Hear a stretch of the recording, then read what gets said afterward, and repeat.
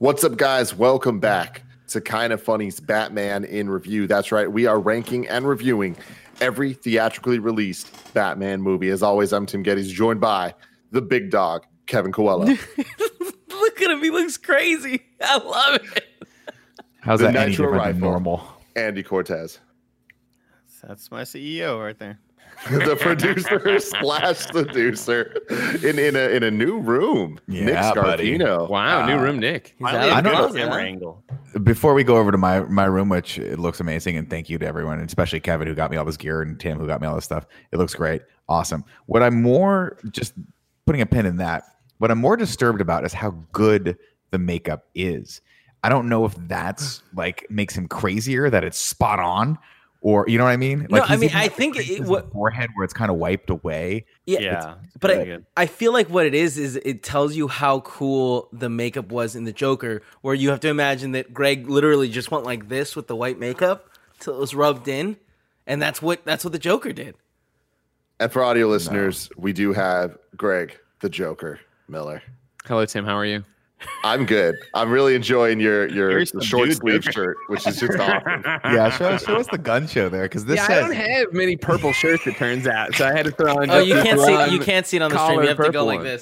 There it is. Yeah, there it is. Yeah, it's a casual Joker. You know, Really, it's the Greg Miller interpretation, isn't it? I mean, it's very much like Into the Spider-Verse. Anybody can wear the mask, right? Yeah. You just have to put it on and say "fuck the world." That's all it is. That was the message of Into the Spider-Verse. That's the message here. Andy Cortez, kindoffunny.com. I picture this Joker like refilling his coffee and like, oh hey Beth, how's it going? Good. This Joker is definitely on time for the 10 a.m. meeting. Yeah, Sure. He's got places to go, things to do. Semi-future spoilers, but it's reality, so it kind of gets weird. But Joker is the only character to win 2 Academy Awards for Best Actor, like the portrayal of that character. So we have 2 different actors that have won Best Actor for portraying the Joker. Is Greg going to be the third in this in review? Right I don't know, man. I'm feeling pretty good about amazing. this. I'm feeling good about this because this like we gotta is rank in review. Like Greg I was on that saying, list you can on watch the it best live. one. Why do you wait for Tim to talk and then Stop you start talking, Tim? Nick.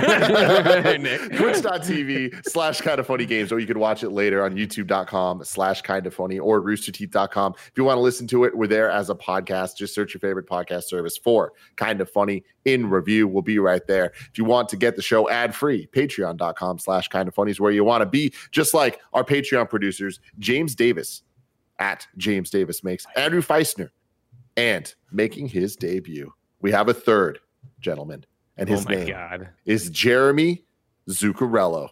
Yeah. What do you got for me? Jeremy Zuccarello. First off, easy. Zuki's good. Zuki, that's the amazing. Zookeeper. Can we do that? Zookeeper. Oh, wow. Yeah, that's good. That's good right there. Let the animals out. Let the animals out. We built a zoo. A little housekeeping for you. Extra Life is happening this week. Community stream hosting starts Friday at 1 p.m. Pacific, and ours starts Saturday, November 7th, 10 a.m. to 10 p.m. You can go to kindoffunny.com/extra life to sign up or donate. Whole bunch of shenanigans are sure to be had. Very exciting stuff. We're going to be streaming a bunch of games. We're just going to be hanging out. It's going to be a good time. So we'll see you there all day on Saturday. But today, we are talking about The Dark Knight. Now, before I even get into it, I just want to put a little PSA out there about this show in review. We've heard the feedback. We've been talking about a lot of the stuff behind the scenes and with you guys about this show. We're trying to get a format that's a bit more consistent going forward across all the different shows. So for the rest of Batman, we are going to not do all of the podcasts within a podcast. We're going to save the majority of the ranking things. The ranking the Batman, the ranking the Batmobiles, the ranking the Alfreds, the ranking the Robins and the Jokers and the this and the that's, all that stuff we're going to keep for a final bonus episode after Batman in Review has concluded. Greg Miller from Kind of Funny. I'd like you to show the respect it deserves and call it Rockin' Robin. We will save Rockin' Robin. Can we hear the theme song one more time for Rockin' Robin? Oh, sure. Sorry. One last time. A send-off. You know what I mean? One last time. The worst Joker laugh. I am calling that one right now. Yep. Yeah, there it is. Thank you. Super loud. It's so loud. Goodbye, Rockin' Robin. We hardly knew you. We'll see you in a few weeks. I don't know how many goddamn Batman movies are left now. Now, here's the thing. As a little Bat fact to go along with that Rockin' Robin intro. In one draft of the script, a reference to Robin being related to Rachel Dawes was considered. The character of Dick Grayson was not explicitly mentioned. However, Rachel Dawes is revealed as being a relative of the Grayson family. Christopher Nolan had it removed because he didn't want to build up hope about Robin appearing in a future movie. That was smart. Yeah, I agree. Especially how much they fuck it up next time around. No future spoilers. No future spoilers. God, I can't wait for today. Let's stay in the moment, everybody, because we're talking about The Dark Knight, released on July 18th, 2008. Ledger died on January 22nd, 2008, some months after he completed filming and 6 months before the film's release, from a toxic combination of prescription drugs, leading to intense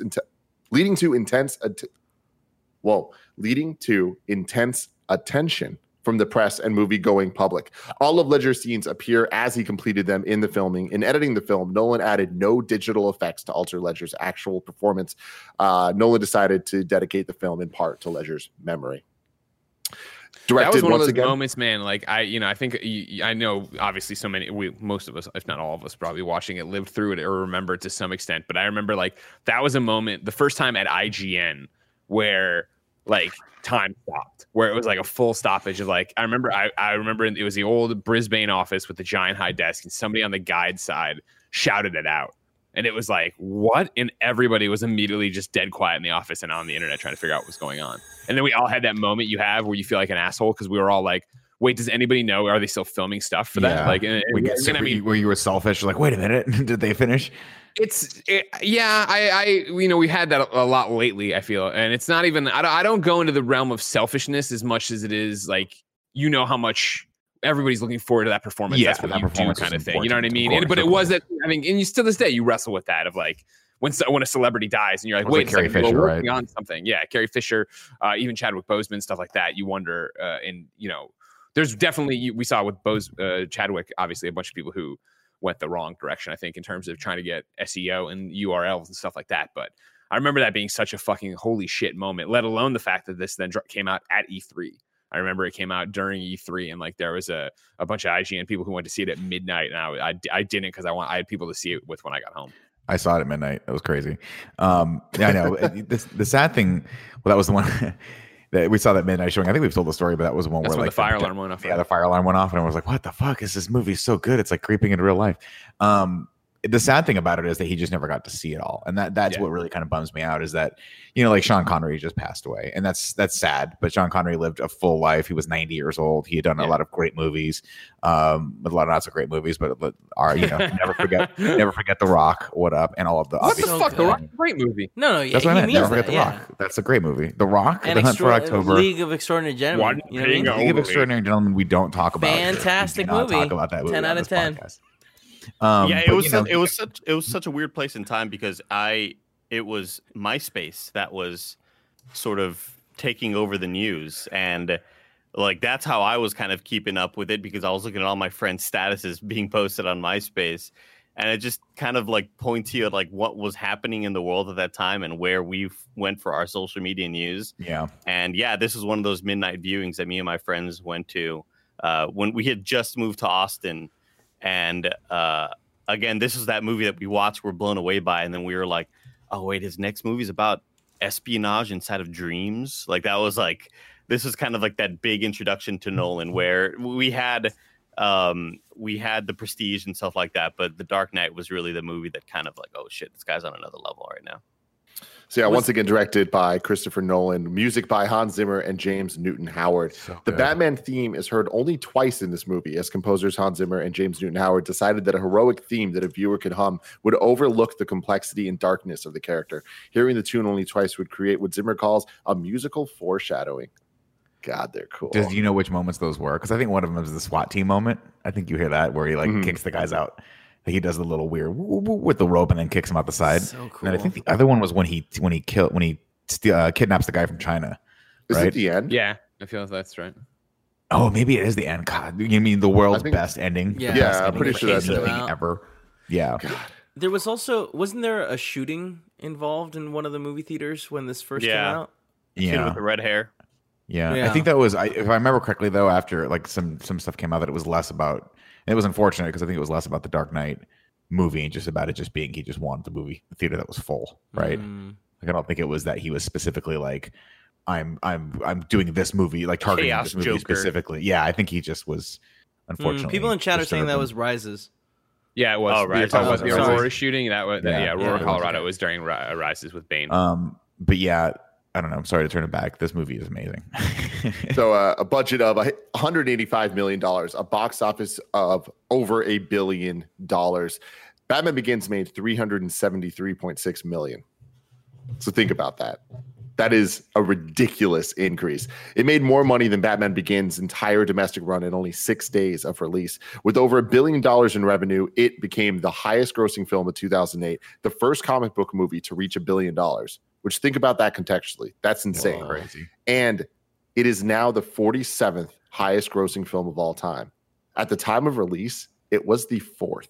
God, that's insane. That's the crazy Right? part. Is that Cool. these numbers Marvel. are just gone and gone and gone. Yeah, Marvel.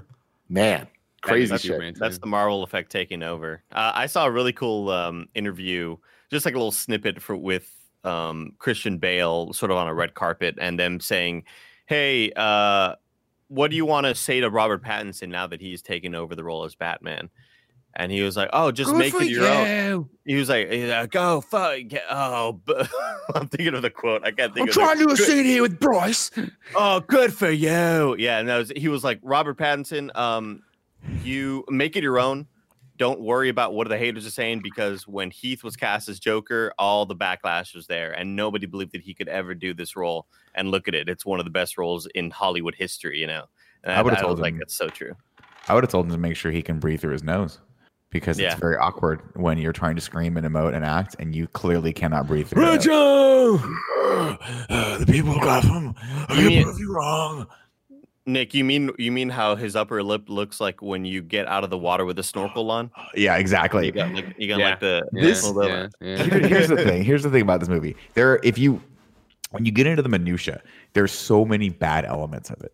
So many bad elements of it. But those just prove how good the movie is, because you get to the end, you're like, that was phenomenal. That's legitimately one of the best movies ever made. But some of the fight scenes, some of the performances, and some of the way this movie's edited leave much to be desired. Overall, again, I think I would put this movie up as being one of the best movies ever made, period, full stop. Not just one of the best Batman movies. I would put this like top 10 on my list of greatest movies ever made. There's the Ballad of Ricky Bobby, and obviously, of course. Daddy's Home. Heat. Yeah, Daddy's Home. For sure. What's Bobby? No, what's the Heat movie? What's the Heat The Heat. movie? Yeah, you got The email. Heat. Yeah. And you wouldn't be alone, Nick, because in terms of awards, this was the comic book movie with the most Academy Award nominations at 8, before being beaten by Joker in 2019, which had 11. At the 81st Academy Awards, The Dark Knight won 2 awards, Best Supporting Actor for Heath Ledger and Best Sound Editing. It was additionally nominated for 6 others, Best Art Direction, Best Cinematography, Best Sound Mixing, which... Are you fucking kidding me? That's crazy. That is the worst thing about this movie by a sound long mix? shot. Yeah, I can't. it's How did they get terrible. nominated? You don't like the fact that you can't hear Gary Oldman 90% of the time when he's Why? talking? Why specifically Terrible. him? It's awful. I think it's just because he has a delicate performance, and Christopher Very Nolan's like, delicate. it's fine. And I think Christopher Nolan doesn't like doing ADR. I have a theory on that. I think he just doesn't like going back and re-recording the dialogue for any of his actors. So he just lets it go. Because if he did do ADR, I'd be like, could you please go back and redo Christian But, Bale's like everything he says in the Bat costume? Just everything. There's no way they couldn't like boost it in post.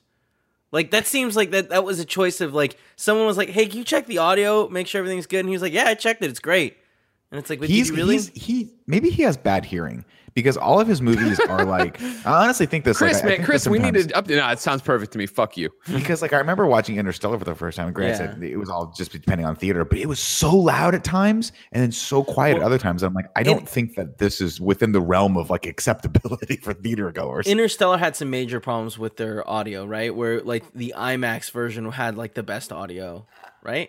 That's where I But saw it. And it even was then, not great. all of it's just the dynamics are just so ridiculously off, and it's upsetting because what's being said and like the music is so good, but when it's so unbalanced, it's like You get distracted by having to change the volume every like 5 fucking seconds. Anyway, also best visual effects, best makeup, and best film editing. In spite of the film's critical success, the film was noticeably absent from the Best Picture nominee list, prompting controversy and leading many to criticize the Academy Awards for snubbing the film. There was speculation that the Academy and later changed their number of Best Picture nominees to 10 instead of the traditional 5 because of the film's omission. In a question and answer session that followed the announcement, the Academy's then president said, "I would not be telling you the truth if I said the words Dark Knight did not come up." Yeah, they should have given this movie Best Picture. Absolutely. What won that year? What won? Yeah, what won? Do we remember? 2008. Best because whatever it was. I want to say Amelie. This was the same year that before it's There Will Be Blood. This was the same year that Heath Ledger beat Robert Downey Jr. from Tropic Thunder. Was he nominated for that? Yeah. Oh yeah. Robert Downey Jr. got nominated for Tropic Thunder. Yeah.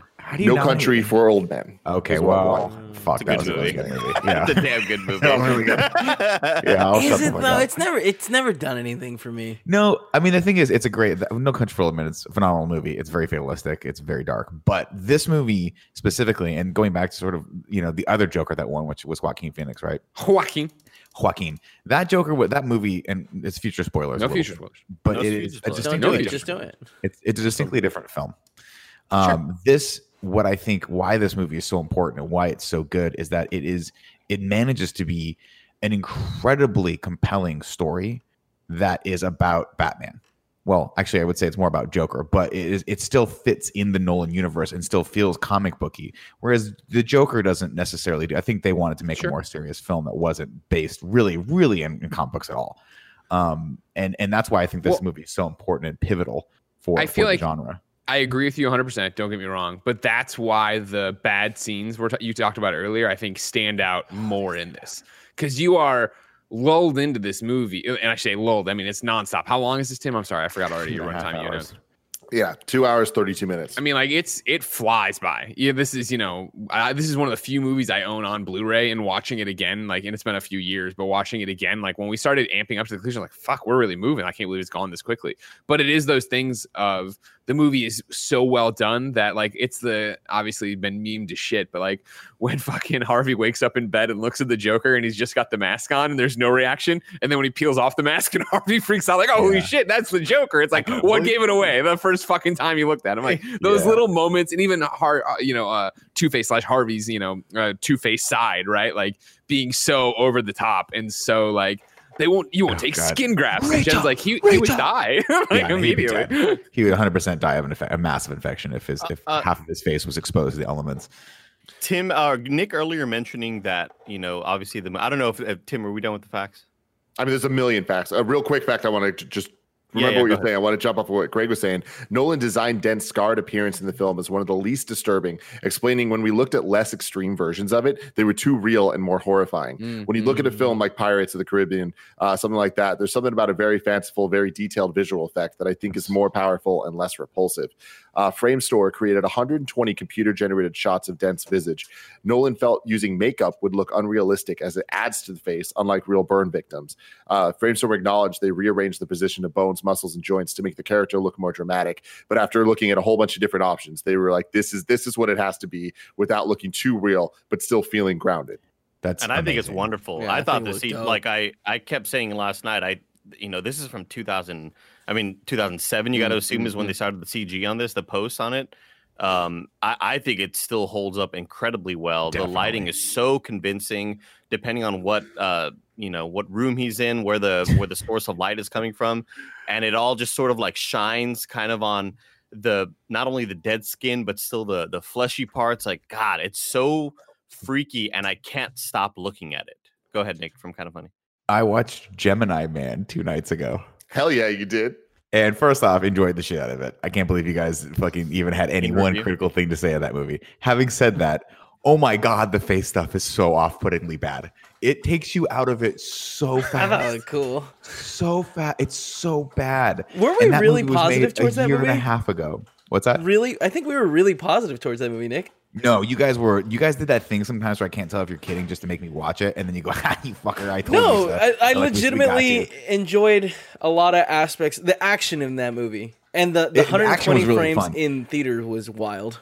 That I didn't see, but I'll say this, like, to Andy's point, that was one of the things Dee said. She was like, "Wow, that Harvey Dent face stuff really holds up." I don't even know how they did it. It's pretty spot on. There's maybe like one or two moments where like the left side of his jaw is not quite moving right, but I really have no context because I've never seen someone missing half their face go about their business. But I think it holds up so incredibly well, and I think it only falls apart when you think about it. Where it's like, oh, why does he have an eyeball like that? Like, like why is it perfectly down the middle? It's like because it's a movie and because he's Two-Face. Like, or where there's a certain why would they, like you have to do that to make it work. There's a couple of things in this movie that, like, after watching it a bunch of times, I finally watched it this last time a little bit more critically. There's a couple shots in this that I'm like, why would that be the way it is? First off, why would they save his suit? Wouldn't they just throw that out? Where'd he get the other half of the suit? They needed the suit to be like half burned down the side. I'm like, what? I don't know. There's that. There's a moment. I mean, it's when you got to put it into the hospital. You know how it is when you get admitted to the hospital. They take your clothes off very gingerly and carefully and hang them in the closet there, for you. They don't cut them off of you just to save your life. Hey, B, there's a moment where somebody, when they first put the Joker in the cell, somebody's taking knives out of their pocket and putting them on the table. Mm-hmm. Yeah, but the Joker's in the cell. So did somebody take all of his knives off of him, put them back in their pocket, just so that they can then take them out of their pocket and then delicately arrange them and show you the when you're arresting, the first thing they do is check your pockets, right? Yeah. And like in the heat of the moment, they're not pulling out the little specimen. They took off his coat, right? Yeah. But did they take out? Because it looked like someone was wearing the coat. It looks like someone's wearing a coat, I think reaching into their pocket. No, I think that they just had put it in their pockets because they needed to store all these knives because he had a lot of them. He really liked. And then, of course, the other shot that always kills me is. It's a beautiful shot, but it's the shot that always breaks my brain because I'm like, who is driving the cop car? I don't understand how you see it this time on Blu-ray. I was watching for it this time because I know we had an argument about this before. You see a head right there. Really? Yeah, get a better TV. Who is it? $7,000 TV, Nick. It's one of the many crooked cops that works there or whatever. I mean, like if we're gonna again, when you start wanting to wade into like how the realism of the movie then works against it, when the bomb goes off in GCPD out of the fat guy that Joker sets off, everyone is knocked out except the Joker. Yeah. Well, and it's like, wait, why? And like, I mean, knocked out to the point multiple floors away, right? He goes to get the accountant dude who's quite good at calculations. That's one of those things, though, I love. Like, again, these are minor gripes. This movie's amazing. That scene, I thought that same thing where I was like, how come everyone got knocked down? But it's such a cool visual with him just being the only one standing and his hair. Like, of course, no, it's fucking amazing. Like, I mean, cool. visually, it's awesome. And it's same with the car where it's like, my first thought was like, who the fuck's driving the car? It doesn't matter because him hanging his first off, why is he sitting in the back seat? Because he's the fucking Joker. Of course he's sitting in the back seat where someone could just literally lock him in, but they just him hanging his face out like a wild dog is just such a fucking great visual. We've gone too long. Andy, hit the song. Oh shit, guys, fuck my memory. Oh my god. Batman Begins to the Dark Knight. It's Gotham's finest secret delight. No, I was just looking for the plot song. Can we do the plot? The movie opens with a bank robbery. I just wanted to say one more thing, like, fucking God. Are we doing Secret Delights? I got the. This is your your podcast. Thing. Hold on. Stop Secret Delights. Andy, what were you going to say? I just wanted to say really quickly, going back to when we did Batman Begins, and I mentioned that the movie's so good, you just kind of, brush away all the shit that makes no sense, because Nolan does that a lot in his movies where things happen and you go, that doesn't make sense, but this is so great and the music's awesome and everything's cool, so like who gives a shit? And there's that the moment later on with Batman jumping out the window and saving Rachel and they land they do the Fast and Furious car land, and then I'm sitting there, I'm like, so the Joker's still up there with all those people, huh? With all of his goons. The movie, and the scene ends, and we move on. I was like, all right, well, what's the resolution there? Like, what happened? They ate all the rest of the hors d'oeuvres. But it's like, whatever. The movie's great, and Hans Zimmer is just on another level, as always, and everything he does just heightens every scene, and it's perfect. Plot time. What's up, everybody? Welcome to The Dark Knight, Christopher Nolan's second Batman film. We open with the scene that, of course, was the teaser. Nick, you remember what this was put in front of? It was an IMAX. You could go see it. I forget. It was something where you could go see this. Like I don't, but I just remember that this when you watch this on IMAX filled up the whole frame, which was fucking awesome. That was the big deal about it. I remember. This is one of the things shot in like 65 millimeter IMAX. Yeah, actually, you can cut me off there. I got some stuff for you. This is the first major feature film to actually use IMAX and like IMAX footage in it. Writer, producer, and director Christopher Nolan had wanted to shoot in IMAX for years, thus using this movie as his opportunity to do so. 6 major action-heavy sequences, along with various high-altitude shots, were filmed on the IMAX ratio, featured 37 minutes of IMAX footage, and my God, it looked fantastic.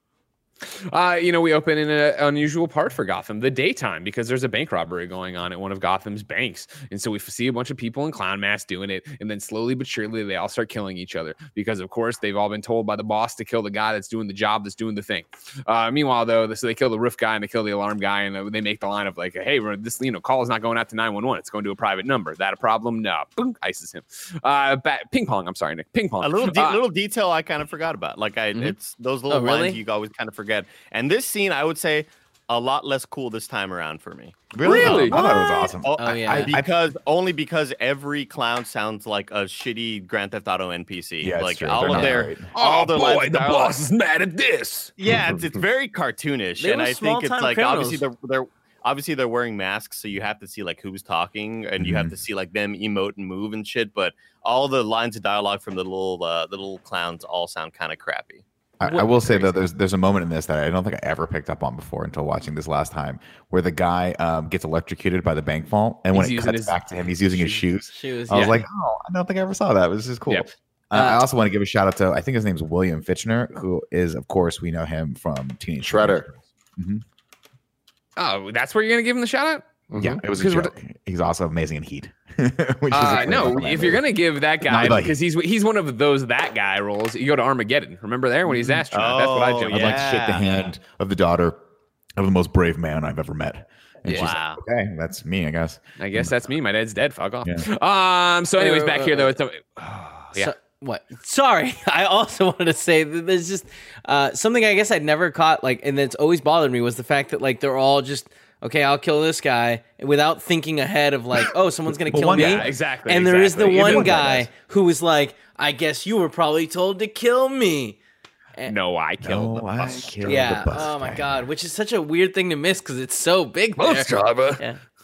Boom. Yeah, that's one of those things when the bus pulls out that I was like, was the guy in front not be like, wait, did that just come out of the front? What just happened there? Jen and I had to say the same conversation. The bus behind him's just like, whatever, come on. Yeah. Well, yeah, probably, but you gotta imagine he only has to be in that cavalcade for like a minute. Yeah, exactly. Like 3 blocks, then you can hit a right, and no one's gonna notice. One dude will be calling the cops, being like, and then it hit a right, but it'll be fine. That's true. But like another Nolan moment where the back of the bus should be severely damaged, crashing into the side of the building. Yeah. And also it was reinforced. And there have been a lot of cars driving by seeing a bus inside of a building. A school bus. It's not just a bus. It's a school bus, which I feel is one of those things that like heightens the we need to check to make sure they're okay levels, right? Well, you figure that's the point where they called the cops, right? So because remember the number wasn't going to the cops, it was going to the mob people. Right. So at that point the bus goes through, you got about 30 seconds before the cops are going to go, and that kind of checks out because you hear them come. Yeah. Where it's like makes you I mean they put the same stuff in there. I mean, like we're going to get to it, of course, I mean in the next scene, but like again, Nolan doing the things he does in these movies that doesn't beat you over the head with it, but for nitpickers like us, there's that moment of like, well, what? Like Joker checks the time on his thing. I killed the bus driver and steps to the side. And so then you can be like, well, how would he know those buses are going to be driving by? Well, because he's looking at the time. He talked to the bus driver routes and knew where they were going on this giant field trip that's every kid in Gotham. So there'd be 19 buses outside. And they're all so drunk on the job, they don't care. Another one just drives into it. Bus drivers, yeah, you're so right. You're so right, Greg, because this sets up every single clever thing that Joker does. Yeah, he's always one step ahead, right? I don't know if you understand this. When he tells Harvey at the end that he's not a guy with a plan, he's lying. Yeah, he is a schemer. He's a schemer, dude. I love that. I love that line. We're gonna get there. Chasing a car. We're gonna get there. I got it. Heath Ledger's performance in this is so. It's so good. It's just insane. And this is the first part where you get it, right? Where I remember, like, obviously the magic trick in a second on the table will be his real debut, and I remember being enraptured watching that. But like this being even the teaser that we got before of him, standing over the guy from Armageddon and peeling off his mask, right? and showing his true face and that he was the Joker and he was along for the ride and then walking away with the thing in the smoke. The quote where he's like, "What doesn't kill you makes you stranger." I hated that. It's just off-putting and weird enough. I love it because it's unexpected. Yeah. It's not like, to me, that's set up that this is a very different Joker, and there's a million things that do that. But I liked that it felt not Joker enough, like from the traditional Joker we've known, where it's like, okay, this must be fucking weird, and I'm not going to be able to expect what he's going to do. Mm-hmm. Yeah, I guess that line. Amongst all of his lines, like I think is like the worst. I think that's like the worst thing that the Joker says in this movie, where everything else is like, I don't know. I just love Heath Ledger's performance, but that seems like something that Jared Leto would have tattooed on him. I like it, but I think you're right. I mean, it's just cheesy enough. there's a moment where, and I think you guys probably know this, but when the guy's reading, I think it's Anthony Michael Hall's reading the note, where he's like, I will kill one person," and you can hear Joker in the background, like reading it too, like just like reading some of the lines with it. That little nuanced thing, it's what you do when like your kid's doing something and you're having a good time watching them do it, and so you're like talking, through it with them. Just so fucked up and deep into that character was he. Heath Ledger directed those scenes. Did he really? The interrogation, or like anytime it was like the weird video stuff, he did it, and every single take was different. And Nolan was just like, we got like it was the first take for that one. Where he's like, we got to go with this. Like, this is so good. It's so good. It also gives us the origins, of course, of Timmy and Tommy Nook from Animal Crossing. How when you go into the shop, obviously Nook's Cranny, and they talk to them, and then I think it's Timmy always says the last line again, just like Joker does in this thing. Yeah, welcome. I don't understand that reference. It's a good one. You would really enjoy it, but you like to play Warzone. If you can't get out there with your FPSs and your 60 frames a second and 120 gigahertz, you're not having a good time. Am I right? Yeah. I'm right. Hell yeah. I also like your traced out body outline in the back there, whoever you killed, Nick. Anyways, the couch is going. yeah. From there, like I was talking about earlier, right? We get a taste of some of the Nolan stuff where we're taken to a parking garage where there's a drug deal going down, right? And guess who it is? It's Scarecrow himself, so right? Cool. I love it. Right? I don't like this scene. Yeah. This is one of those. Because first off, I hate the blocking. I hate his weird fucking thing that he has on his arm for no reason that seems to only have one purpose, which is just to randomly cut a hole in a fucking car. And it bends the end of the gun. Remember, that's what I was getting to, where he grabs the gun and bends it down. You're like, how the fuck would he do this Superman move? And then the next scene you see him go, and cut into that. But spoilers is not going to be payoff next time. I like elements of the scene. I don't like that they've chosen to make Scarecrow this. Scarecrow was like this top tier, like a really scary guy in the last movie, and in this one he's just a random drug dealer. No, I think it's totally in line with Batman, especially with how it ends, with him kind of just being sent off. Like, he's not a top tier guy. Like, he's kind of fucked up and crazy. I said they'd take you places. I feel like, okay, so if you wanted to go. Let me back up. I don't think it's not that he's top tier. It's that he was so important and scary and nuanced and like deep in the old, and like he was a 3-dimensional character in the other one. In this one, he's just a random goon. I'm like, oh man, they did Scarecrow wrong. But I mean, it turned out he was a random goon, right? What's that? I said it turned out he was a random goon, and I think like before he was like the emissary for Ra's al Ghul. He has this incredibly important role, and he was like super scary and running shit in Gotham. And now he's like, I got a van. My cousin's helping me sell some weed out of it. I just kind of feel like that fit. I also don't like it, Nick, but I also do feel like it fits the fall from like the fall from grace. Yeah, exactly. That he had. For sure.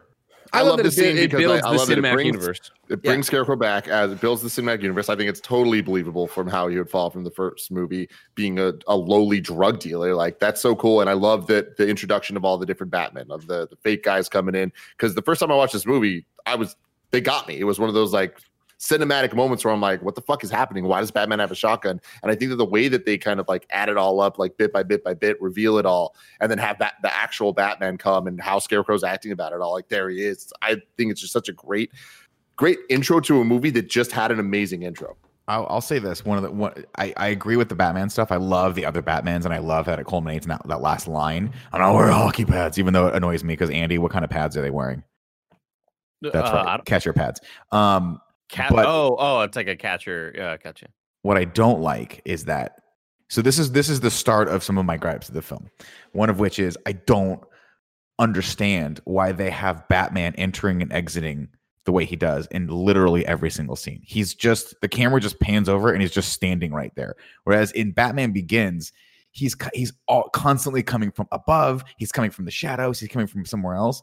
This movie I think they were like, we've got so much story to tell. We can't really focus too much on the blocking of how the action's going to go. So let's just have Batman just standing over there, and we'll just put the frame here. And then when we isn't this the one where the Batmobile fucking pancakes 100%. In intimidate mode, or then goes? Yes, but he's not inside of that. He's just standing randomly by a person. Yeah, distraction. I get it. Hand combat. Especially there's never a moment where he comes breaking through the fucking glass in this movie and like scares people. He's just constantly like. There's another like a moment 20 minutes from now we're gonna get to where he was like, it's Gordon, for lucky, Harvey Dent, and fucking Batman, and they're standing on the world's smallest rooftop, and Batman doesn't say a word for like 15 minutes. The camera just kind of goes around, and if I were Dent, I'd be like, can he hear what the fuck's going? Can he not hear through the thing? Like, what's happening? Why it's the same thing. I think the more glaring thing of like when you want to do this and have break it all down is like when he enters the party. Oh, if you're a little bit of fighting, I like that. You're gonna love me. And they cut to the wide shot. So like, did he just like push through the party people? He's just like 100%. That's a perfect moment where it's like you're on the rooftop penthouse full of glass. Give me one homage to Tim Burton. Have him fucking break through the glass above him. The lights go out. No, smoke that's super popped, dangerous though. Glass, and boom. There's hella people around him. So is randomly walking up, and by the way, no, fighting with your elbows like this, and hoping to God the guys with guns behind you don't know how a gun works, and they just try to hit you over the head with it over and over again. Because that's every single time he fights anyone. He's got armor though. Like he's he takes one shot to the abs and goes down. Yeah, we're not there yet. I know we're not. You guys didn't think it was going to be a 5-hour podcast. You were crazy. Bank's over. Scarecrow thing happens. I'm not wearing hockey pads like we always said, right? He's inspiring people, but the wrong way. We get an update on Gordon somewhere too, where he's on an MCU Major Crimes Unit. They've got got a whole thing on the wall where they're looking for Batman. Some poor naming, huh? MCU. Yeah, it's great. Homage. Oh, I see you mean. Yeah, okay. I of course went to Metropolis, and I was like, I guess I don't think they're trying to reference DC's long lineage of other history. Yeah, so there we get set up too. Of course, like Ramirez is there, Wirtz is there, and they seem like shitty cops. And guess what? Spoilers, they are. They'll be outed as shitty cops later on. Meanwhile, then we follow back up on the bank robbery of the mob bank. We get there. Gordon's there looking around with Ramirez, right? And then boom, Batman's in the bank vault with them. He's like, what's going on? And it's the irradiated bills. Batman and Gordon have been running this whole thing, trying to take down the entire mob. And it's like, whoa, how are they going to do this? That's nuts. And he's like, yeah, it's, it was me and Batman and me, Gordon, Gonzo for Gordo. That's what it's all about here. So when he goes home and he talks to Barbara. Also, how uninventive is it that Barbara Gordon and Jim Gordon had a daughter and a son, and they named them Barbara and Jim? Like, oh, fucking come on. That's hilarious. That's great. They're both juniors. Junior, man. Jeez Louise. Paula can go hang out with him one day. You know what I mean? Rimothy too. And so, yeah, that's the plan. They're going to do the thing. Great. Congratulations. But it's time to bring him in. It's time to tighten the noose. It's time to take down the mob. Let's get in there. We're going to have to bring in this new DA. He's pretty awesome, though. And Gordon says something. Batman disappears. And this is the same thing when I was watching with Jen when Batman disappears from the vault.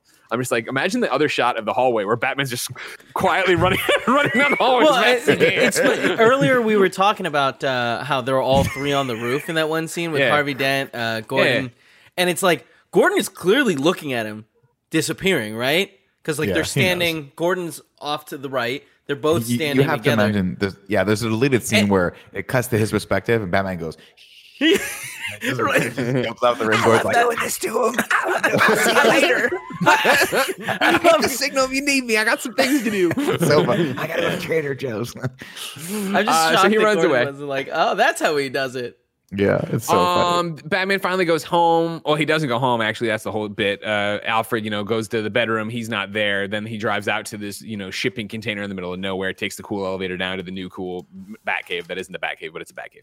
Oh, it's the fucking dopest shit. That room is just such cool design. And it's awesome.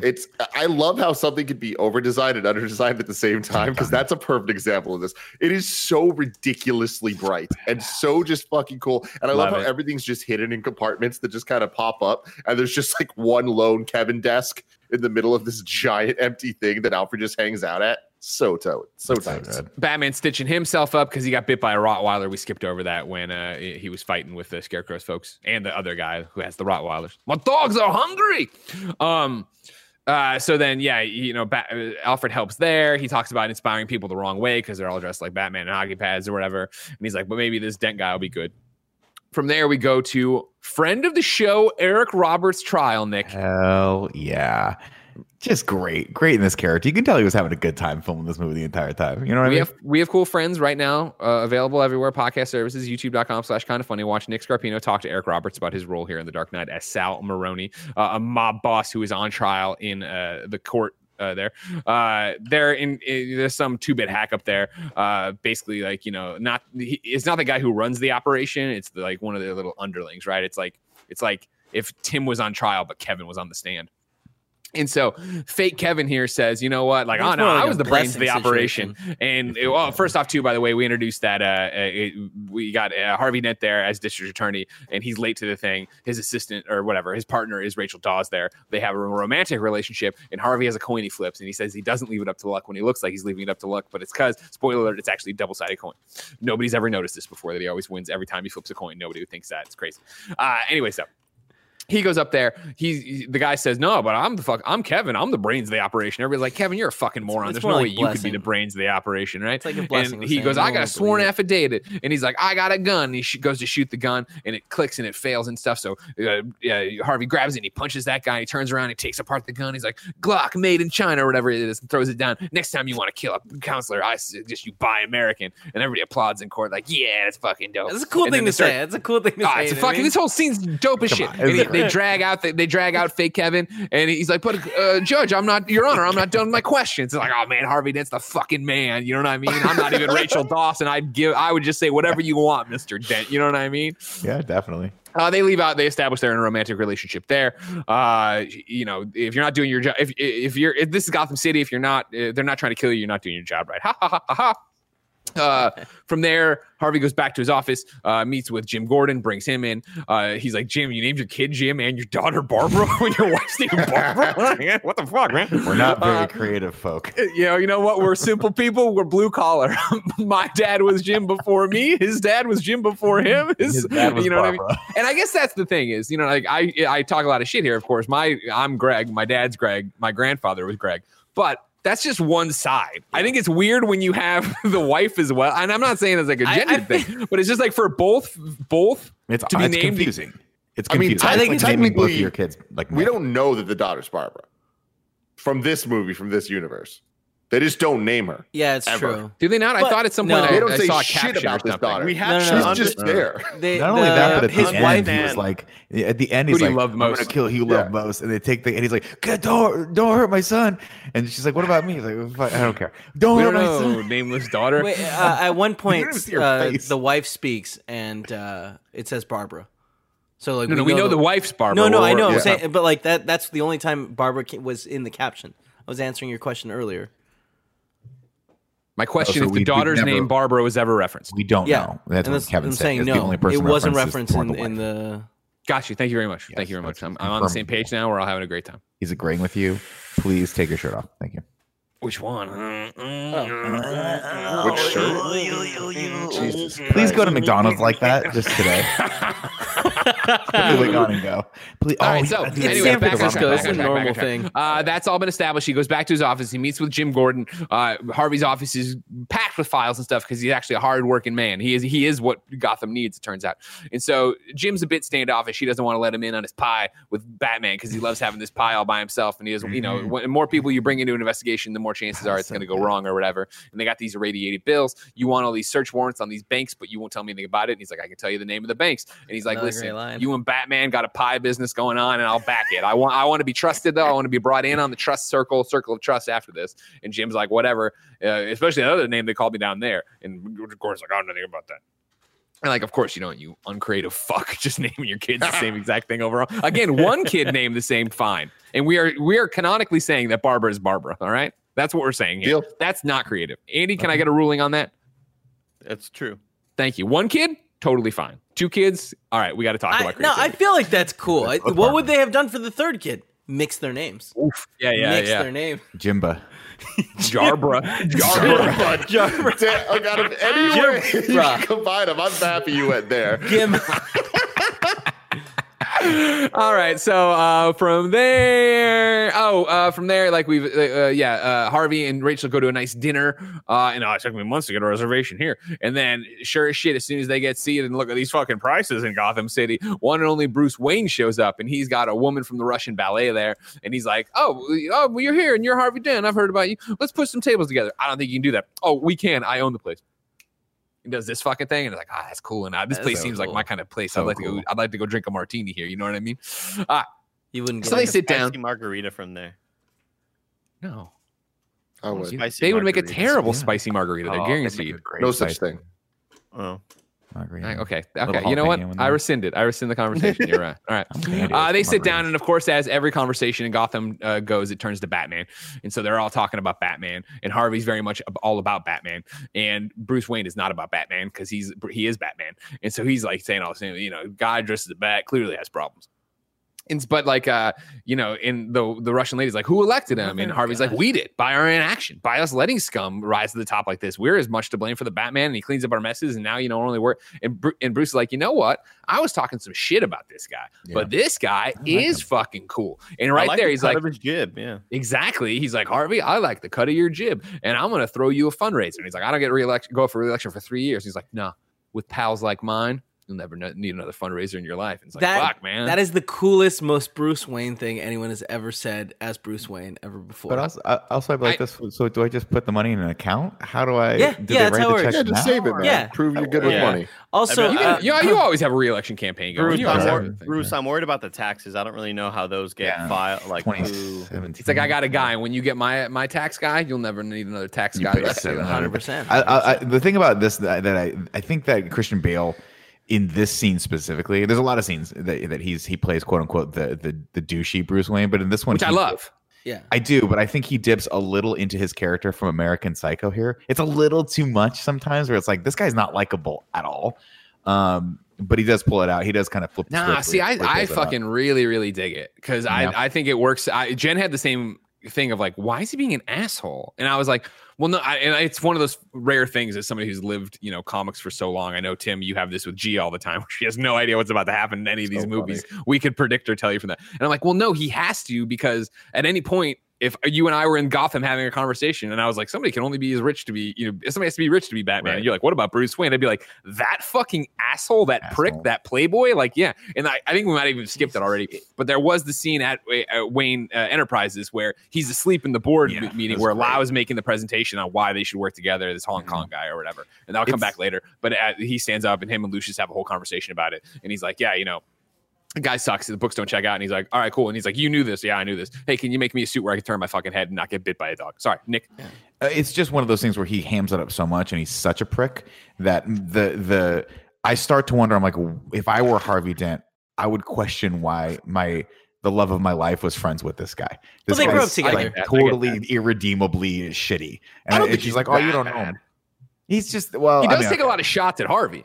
Like, even when he's sitting there initially, you know what I mean? And then even when his speech, but then he turns the speech into, I do believe in Harvey Dent. And that works out. And I get if you're a politician, you got to kind of rub, maybe you don't like every single person 100% that's contributing to your campaign. But it's one of those things where I would like, if I went out with one of my wife's friends and he was just a complete and total prick to me all through dinner, I'd be like, hey, you're okay with him treating me like that?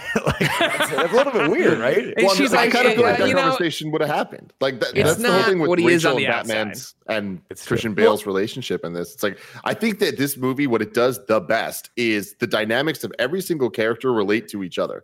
And it's like when we ever talk about superhero movies or superheroes in general, not even just movies, it's like the most interesting thing is when people's personal lives and alter egos kind of are both working together. And this movie does that on like 7 different levels at all times with the villains and the main characters and the side characters. Yeah. Like the reason that Dark Knight works for me so much is that we always talk about the Return of the Jedi scene where at the end there's the 3 planes of action. They're all working together. All of them are equally awesome, cool, awesome things happen. That scene happens in this movie constantly. It never stops. It just every single thing that's happening, even if it's not an action scene, we're always getting this kind of rise to a fall, rise to a fall, rise to a fall. And it's like that's all character driven.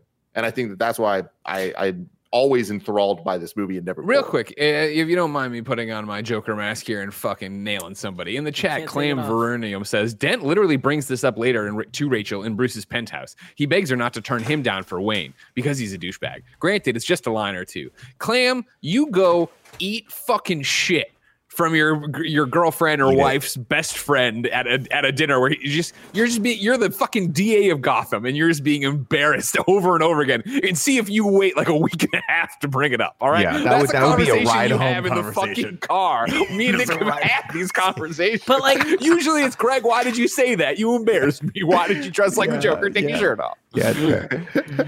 How do we feel about Maggie Gyllenhaal in this role though?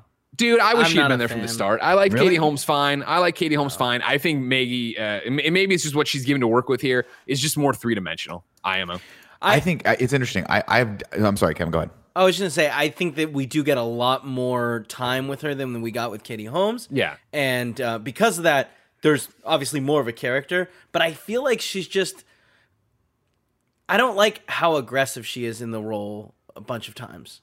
Oh, you don't like women being aggressive, huh? That's not what I'm saying. Not very 2000. Let me read some facts about this. 2000 was 20 years ago. Time's lost all meaning to me. Very 2000 of you. Yeah, it's 2020. So many people watching this weren't even alive in 2000. But that's what I jumped to for context, everybody. Greg, you can't blame this on the quarantine. We haven't been in quarantine for 20 years. Oh, no, I'm not. I'm just saying. It's fucking crazy. Even though Christopher Nolan offered her the part, Katie Holmes decided not to reprise her role. Instead, she opted to co-star with Diane Keaton and Queen Latifah in Mad Money the same year. Sarah Michelle Gellar, Isla Fisher, Emily Blunt, and Rachel McAdams were all considered for the role before Maggie stepped in. She has acknowledged her character is a damsel in distress to an extent, but says Nolan sought ways to empower her character, so Rachel's really clear about what's important to her and unwilling to compromise her morals, which made for a nice change from the many conflicted characters whom she had previously portrayed. So I don't strike her as a damsel in distress. I mean, I know she's put in that situation, obviously being thrown out the window, being tied to the bomb and all that shit. But Harvey is too in a lot of different ways in the same way. I think I do see her as she's a competent DA, assistant district attorney. She's competent at interrogating and playing all those sides of it. And I really do like that when Batman rescues the wrong person and she has that moment of she knows she's going to die. She doesn't flip out. She tries to have that conversation, that final thing of just, it's okay. It's going to be okay. You know what I mean? That's gut wrenching. Yeah, it's powerful. My thing is, I think Maggie Gyllenhaal is too competent of an actor to deal with the material that they gave her in this. Sure.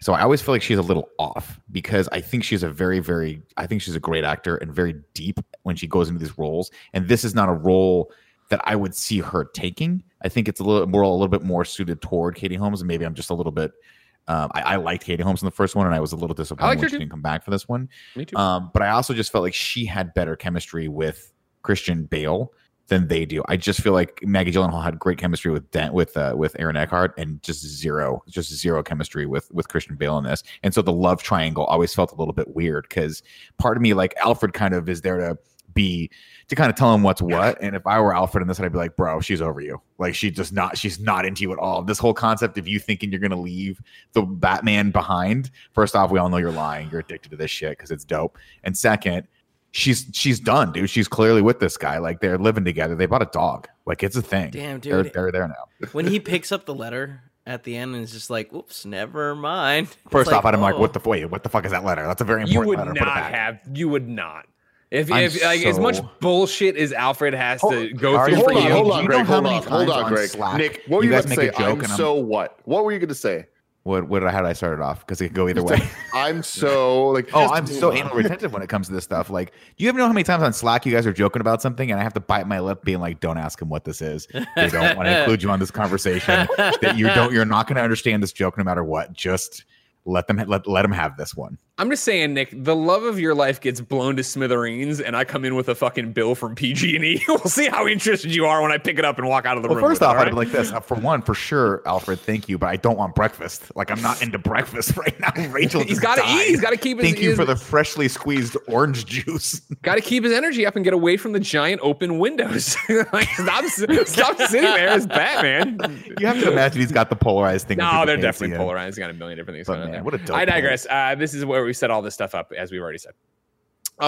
Meanwhile, Maroney's out of the courtroom and in the back kitchen where they're having a meeting of all the different mobsters to talk to Lau, who's been laundering all their money, who knows this is going on with GCPD. He knows that Dent and Gordon are about to bust into these banks and take all the money. So he's already taken all of the money to a safe spot, which is, of course, alarming to these gangster types. But he's already moved it. He's one step ahead of the game. This is how they're going to do it. This is how they're going to survive this rap.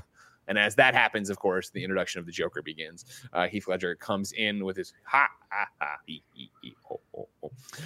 they all want to kill him right away, of course, but he does the magic trick with the pencil, which is just so fucking terrifying such a great introduction of how he would walk in, and everybody would just be like, all right, fucking calm down. This guy's insane. Let's see what goes on. Of course, Joker lays it out that this guy, Lau, is a squealer. He knows a squealer when he sees one, and this guy's going to squeal. There's no extradition in Hong Kong. Great, but Batman has no jurisdiction. Yeah. Batman's going to go. Yeah, Batman's going to go after this guy, at which point Lau shuts off his thing. Joker presents his alternative plan that we just kill the Batman. Everyone laughs at him. If it's so good, why haven't you? If it's so easy, why haven't you done it? He says, if you're good at something, never do it for free. I just love the nuance in everything and just the range that's presented. And one of my favorite parts, it's such a small little part of Heath Ledger's role, but when they go, "You're crazy," and he's just like, "I'm not." No, I'm not. No, I'm not. Like I love like how bothered he was by that. It's just such a great performance. Man. Of course, the one guy is going to try to kill him. He puts a bounty on him, right? 500,000 dead, 1 million alive, I think. Yeah, but something like that. They go to make a move on him, and Joker stands up and has all the grenades. Let's not do anything crazy. He's got a bunch of grenades attached. Back up, mother's milk. That's who that guy is. Yeah. You're right. I was like, I recognize him, but I don't know why. No. He says, clearly you're not ready to think about this, so I'm going to leave my card. And he just leaves a Joker playing card, which I fucking love. Wait, are you talking about Laws Alonso? Yeah. Was he in this? Yeah, his mother. Yeah, he's the guy that puts the bounty on him. No, that's Michael Jai White. That's a different actor. Really? That's the guy that plays Spawn. Yeah, in HBO. Spawn. That's who he is. Oh, fuck! I knew he was somebody. I could not place him last night for the life of me. He's awesome. He's been around for a while. That's why it's so funny when I think when I interviewed Eric Roberts, he was talking about like how he was like, I got to do this thing with that guy, and they're kind of like they know each other from like martial arts stuff back in the day. It's pretty cool. Yeah, is it not Mother's Milk? Oh my god, no, I don't believe it is. Well, I'm looking into it. Yeah, it's definitely Michael Jai White. Yeah, I think it's Jai or Jay. I don't know how to say the middle name, but yeah.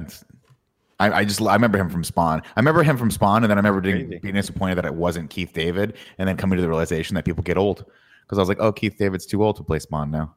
And it's unfortunate. Man, yeah. I saw that movie in theaters, dude. I saw Spawn in the theaters with my dad. Who would have thought John Leguizamo would play such a good bad guy?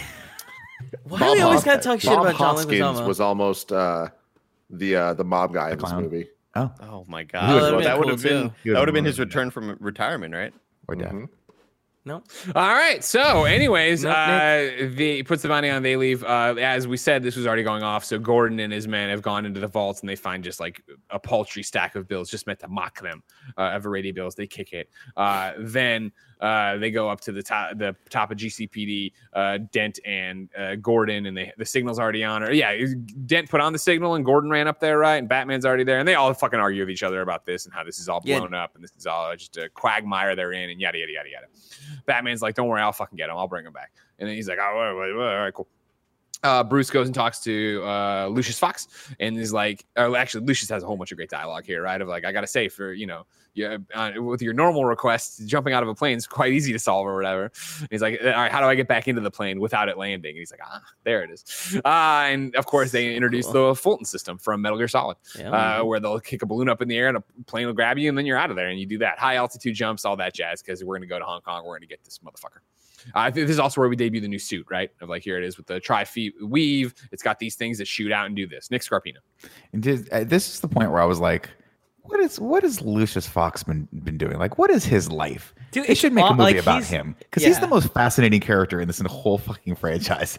He's just this guy that knows about ex-CIA tactics and like all this covert shit, and like, well, he's the archivist, right? So like, it's weird that he went from being the archivist to like running the company. Well, remember, he was on the board for Bruce's dad, so he was a high up, and then the dude who was in Smallville for one episode demoted him. Hauer. Yeah, that's the guy. Demoted him, and then now he's back on top. Sorry, I just wanted to Morgan Freeman killing it. It's fucking awesome. Killing the game. And like, the game. If anyone, like, if I can strive to be someone ever in my life, it's Lucius Fox. It's just like the guy that makes the crazy gadgets. That's my dream. I hope, Tim, someday you're like, hey man, I need to get autoplay. I need to get onto a plane. Kevin will be we'll my guy. figure it out, dude. The guy. Bye, guys. I think we might have missed it. Okay, no, there was a little thing, right, where with the Lao stuff, Lucius had told a little redhead fuck in the company to double through the numbers again and look for him, all right? This Check little him again. fuck. Well, I'm going to put it back here, right? I don't care where it goes in the real movie. That guy comes back. He's like, I ran the numbers and did find an anomaly. He's like, oh, no, but the deal's off, which is, again, we're about to get to. And he's like, well, no, it's not that. It's our numbers. He brings out the thing of the Batmobile, right? All this money going into applied science. The R&D team disappears on some government thing or whatever, yada, yada, yada. And Lucius has the other one left. Let me get this straight. You think your boss, one of the wealthiest, most powerful men in the world, dresses up at night and beats up vigilantes. And you want to blackmail this man? Good luck. Tim Geddes. Fantastic line. This is a weird fact that I saw that I'm like, it sounds weird to me. I don't know how true it is, but Nolan said that the character of Reese is an allusion to the Riddler, who attempts to reveal the identity of Batman. Much like Edward Nygma, whose name sounds like Enigma, Mr. Reese sounds like Mr. Reese. Yeah. What? Wow. What? Dude, that'd be cool if that guy got that rolling. Like Nolan was like, you might plan out to be the Riddler one day. He's like, fuck, that'd be awesome. Thanks, man. Yeah. And he's like, no, we're gonna get Thanks, man. Yeah. I don't know how do you say thank you. You know what I mean? Thanks, man. From there, the guy who was Spawn is playing pool, and they're like, hey, some people killed the Joker, and they want the money. And they bring in the body, and they put it down, and they pull off things. He's like, yeah, that's all right, 500 dead. And Joker jumps up, and those guys turn out are working for Joker, and like, and they grab guns, and they put the other guys with their guns in their head, and like, Kevin. How did he not laugh? I feel like if I'm pretending to be dead and someone looks no, at me, Kevin, you can't do this. Kevin, you can do a lot of things, but you pretending to be dead, especially if I'm carrying you, because you know I'm gonna tickle you. I'm gonna tickle you just a little bit. No, Nick, don't. This is the other great one, right? We get the first of what'll be 2 or 3. Well, he tries the third. The first of how he got these scars, right? Explaining that dad was drunk and came home with a knife and fucked him up, and why so serious? And then why so serious? Boom, kills Spawn. Then he has this other thing. You're like, we're a small, organization, but aggressive expansion. Breaks the pool cue, tosses it down, and says, there's 3 of you basically, but we have 1 spot open. Who wants it? Just everything he does is just. It's just so good, man. Like, that's just another tiny little aspect that you kind of forget about. But the fact that he's going to make 3 people fight for 1 person's position is just, it's so fucked up. And it's perfect. And he walks away. It's like, all right, let me know when you're done. Like, yeah, make it quick. It's so good. Meanwhile, then we get our whole Hong Kong soliloquy where they've got the cargo plane. It's under the low radar. They say, have we come up with an excuse for Bruce Wayne? Oh, yeah. And Michael Caine's so proud. He's like, oh, yes, sir. And it's that, then it's Maggie and Aaron Eckhart showing up for the ballet, but it's canceled because billionaire Bruce Wayne's taking the entire Russian fucking ballet on again, another argument waiting in the car. Why do we hang out with this guy? Yeah. He's such a dick. That's clearly a slight toward me. It's not a slight toward you. It's definitely a slight. He knew when we were going to go see them. I was very excited. I told you. And then he made fun of me for liking ballet. I like how much money you make. It's okay that you don't make that much money. Yeah. Oh God. So yeah, that's the deal. He's over there. I like how much money you make. Tell them to put on their own bloody sunscreen kind of thing. The plane goes. Bruce goes. They go to Hong Kong or whatever.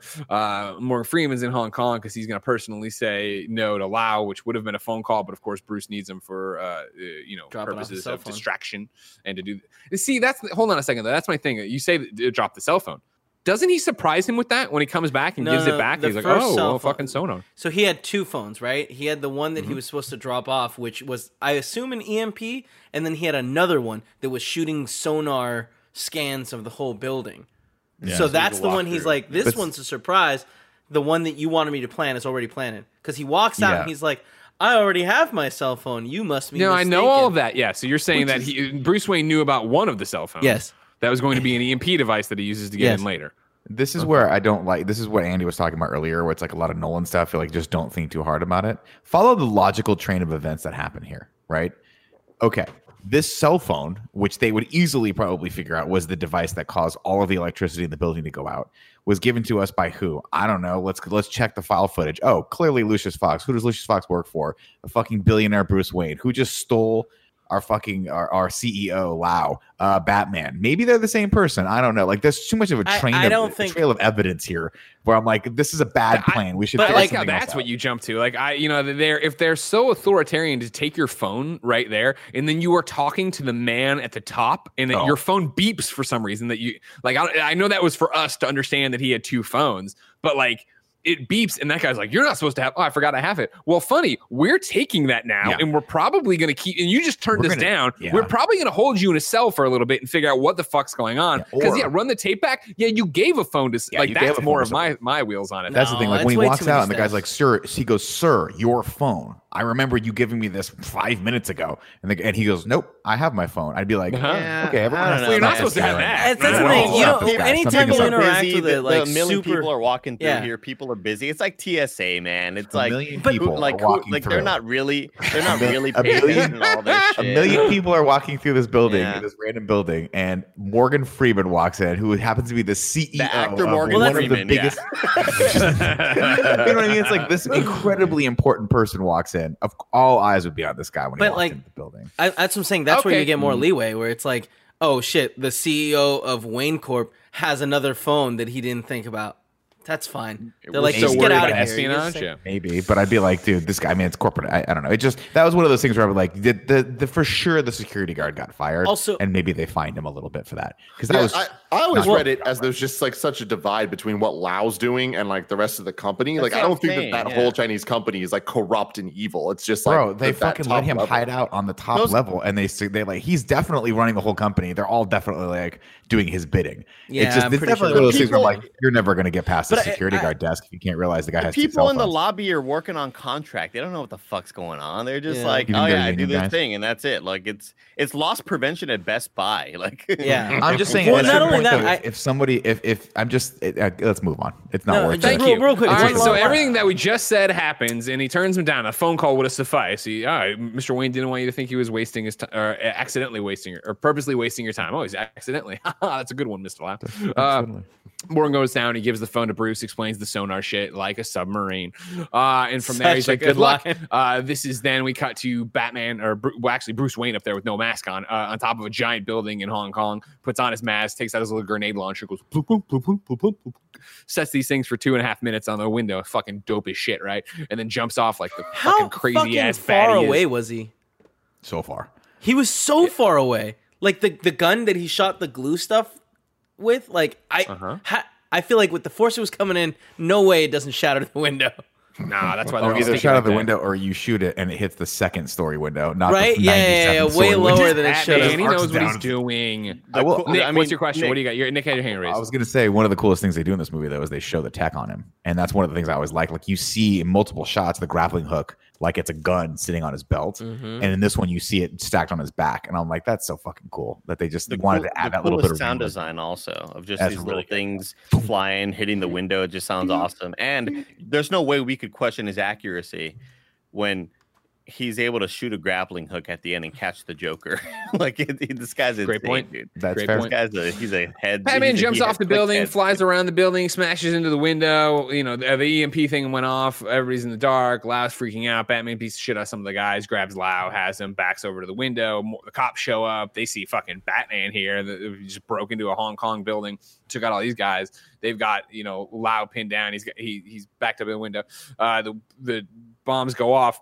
Batman shoots behind him with the grappling hook Fulton device. Then the plane swoops in, gets him. They all get yanked out of there.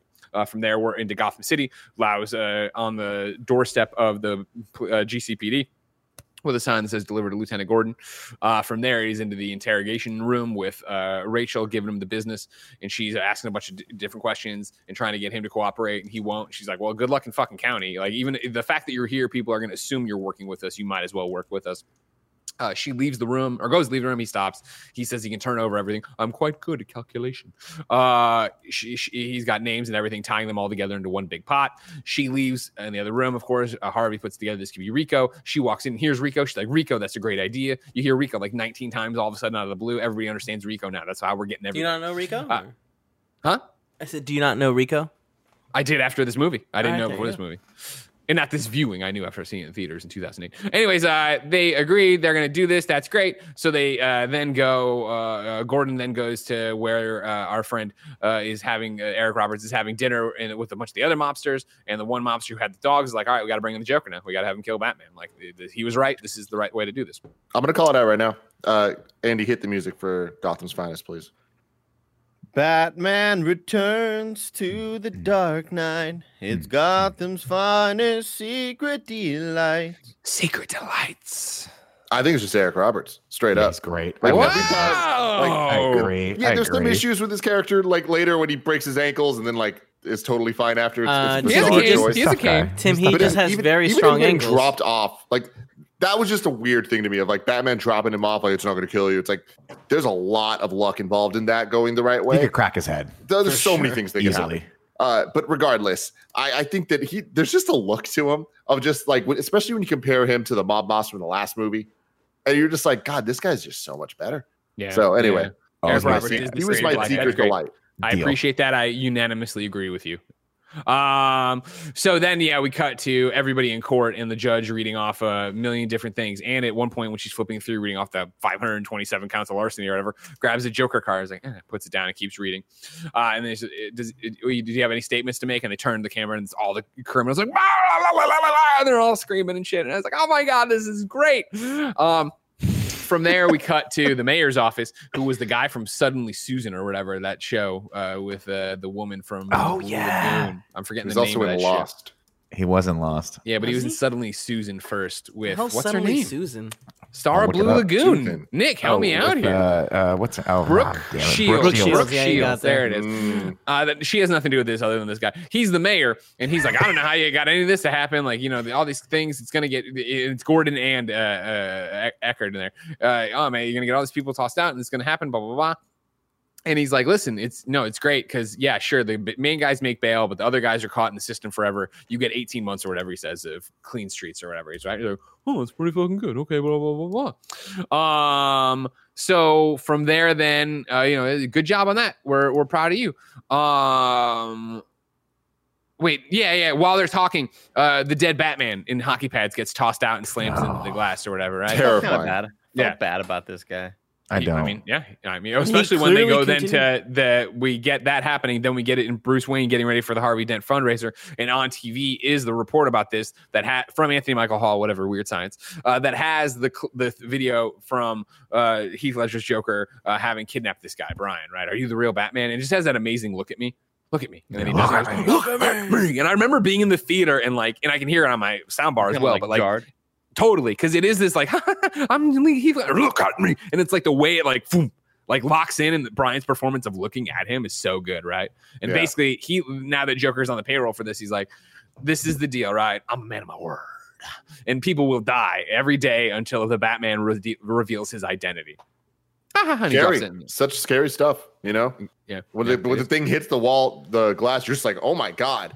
Totally, it almost made me pee my pants a little bit, which would make me need to change my underwear. Ladies and gentlemen, this episode is brought to you by MeUndies. MeUndies believes that comfort is about more than what is touching your skin. It's about feeling comfortable in your skin. You're a total badass, and what you wear should only accentuate that fact. MeUndies truly believes in empowering self-expression. Their pledge for 2020 and beyond is called MeUndies Gives, an initiative that supports those who have systemic barriers to their self-expression. By shopping MeUndies, you support causes such as LGBTQ plus communities, mental health and well-being, and women's rights. MeUndies offers classic colors to ridiculous prints. It's all so you can fully express yourself in your own unique way. I just got some with some koalas on it, and they remind me a lot of the sexy koala that kind of looked like Nick.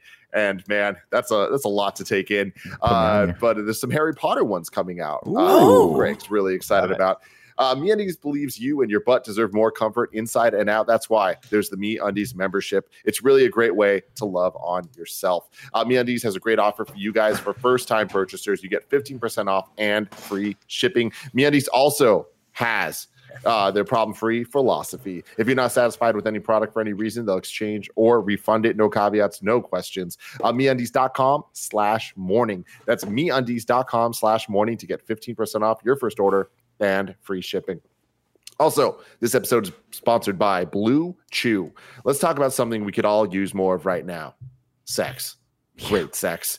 Guys, now you can increase your performance and get that extra confidence in bed. BlueChew.com. That's blue, like the color blue. Blue Chew brings you the first chewable with the same FDA-approved active ingredients as Viagra and Cialis. You can take them anytime, day or night, even on a full stomach, so you can be ready whenever an opportunity arises. I see what you did there. Yeah. Well, one of my good friends actually has been using Blue Chew for a while, and he is super happy with how it works because he was having some issues, and those issues are things of the past now. Blue Chew is made in the USA. It's prescribed online by licensed physicians, so you don't have to go to the doctor or wait in line. It's even cheaper than a pharmacy, and they prepare and ship it right to you in a discreet package. No awkwardness, and you don't need to leave the house. Right now, there's a special deal for you guys. You can visit BlueChew.com and get your first shipment for free. When you use the code FUNNY, you just pay $5 shipping. That's BLUECHEW.com, promo code FUNNY to try it for free. Blue Chew is the better, cheaper choice, and we thank them for sponsoring this podcast. Remember, that's BlueChew.com. Use promo code FUNNY. Back to the plot. Yeah, let's see Kevin run in here to say, there it is. Look at him. Look at his little legs go. Yeah, you know what I mean? Tiny leg. Mouth shoveled with food, drinking hands, scurrying back in to get the shot back up. Yeah, that's a good segue right there, big dog. Yeah, I agree. Best movie rated. Great, but not perfect. Appreciate it. So 9 out of 10. It's going to be hard to beat. All right. Went for my glasses and I'm not wearing them. Batman, like I said, watched all this on the news. Then he climbs in his helicopter because he's coming to the Harvey Dent fundraiser. So the Harvey Dent fundraiser is going on at this top of this. It's not. Is it his house? Because he's getting helicoptered in from somewhere else. Yeah, we saw him watching the. He's got more than one houses. Yeah, it's his penthouse. Well, it seems like Nick and Kevin are saying the same thing, but differently. But it doesn't matter. Bruce Wayne's penthouse was shot on the ground floor of an office building in downtown Chicago. During the daytime, the same space was redressed and used as Harvey Dent's press conference. Beautiful. That's amazing. A lot of this is shot on location in Chicago. Conference. Anyways, Harvey arrives at his own fundraiser, and he is super out of place. Obviously, and Rachel calls it out, of course, that he can take on all these mobsters, but it's going to be these blue bloods that are giving him a hard time. And so he's like, oh, yeah, this, that, and the other. And then, no, not yet. Then there's a loud noise, and it's a helicopter, and it's Bruce Wayne arriving with 3 different models, we assume, beautiful women dressed in different colored outfits. I don't know why I thought that was important to tell you. Beautiful word. That is what I was like. Key information. There's 3 women, different colored outfits. Yeah, very bright colors. Bruce walks in, gets a drink, and immediately launches into his campaign speech about Harvey Dent. He's like, when Rachel told me she was dating Harvey Dent, I said, the guy from those terrible campaign ads? Again. I believe in Harvey Dent. Come on, Harvey. But then I met Harvey, and I saw the good he's been doing in the city, and I do believe in Harvey Dent, and that's why everybody's here, and we should all take care of him. Yeah, and everybody's cheers and stuff, shits. So then, they start mingling around a bit, and so Bruce goes outside and throws his drink over the edge. He's not going to drink champagne. He's Batman.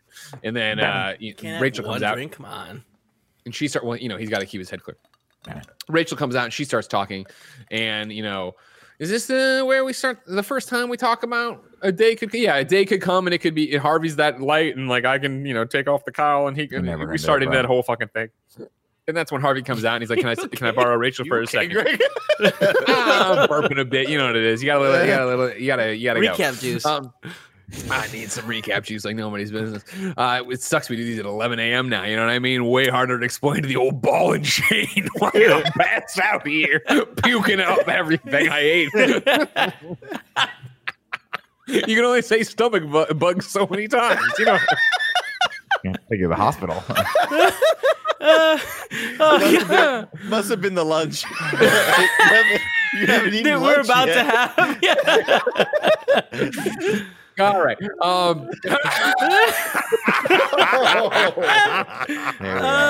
it is.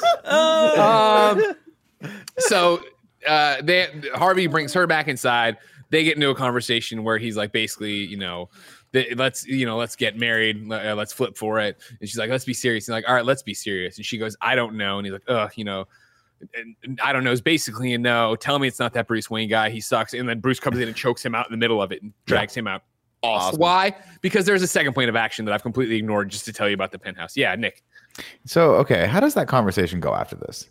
So what happened to me again? Oh, I guess Joker's men got you. Joker's men grabbed you. Yeah. That thug came up and choked you. Knocked you in the head. Why didn't they take me out? Why didn't they just drag me out there? Because that's what they were looking for, right? Oh, no, they wanted to throw me out of a window first and just mingle. Yeah, he didn't ask her anything because she got thrown out of a window and got caught by Batman. You know what I mean? Like, she was definitely in the hospital, even though she was fine from the fall. Maybe like a week later, but it's one of those things. Again, for me, though, how did I get choked out? How did I get a perfect rear naked choke on me?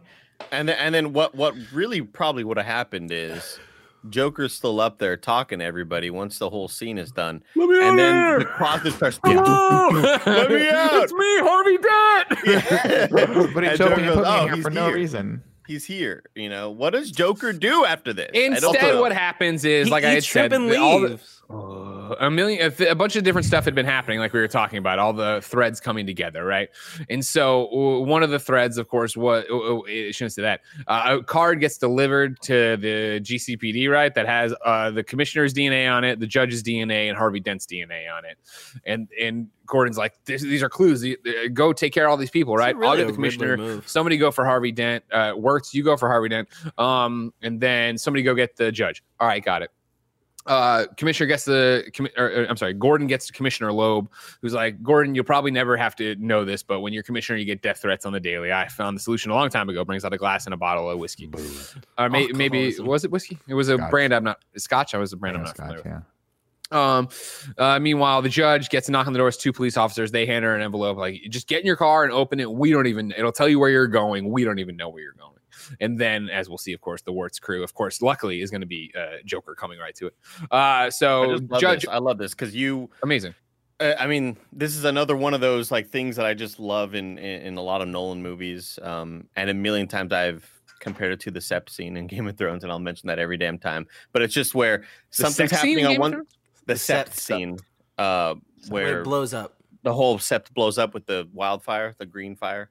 Shit. And it's just like they're cutting between different parts, showing you should probably worry about this, and then it cuts to something else, and then suddenly it's like you should worry about this too, but remember that other thing, and they cut back and it just keeps on progressing, keeps on getting more, and something's up. Like, it's just so well done. The judge opens it. It says up, and she looks up, and the car blows up. Joker cards everywhere. Meanwhile, he's like, "How have they even gotten my DNA?" And Gordon's like, "I don't know. A cup. No. And like, it's too late. He's already drank the scotch, and it tips over and does like the dry ice effect. He's like, "Oh God, poison. He's dead." And then Bruce chokes Harvey and tells Rachel they're coming for him. It's all going down right now. Shoves Harvey in a thing, puts a broom in it. At the same time, the door opens. It's Wirtz. He gets pushed out of the way, and it's Joker and his crew. Good evening, ladies and gentlemen. We're tonight's entertainment. He's here to find Harvey Dent.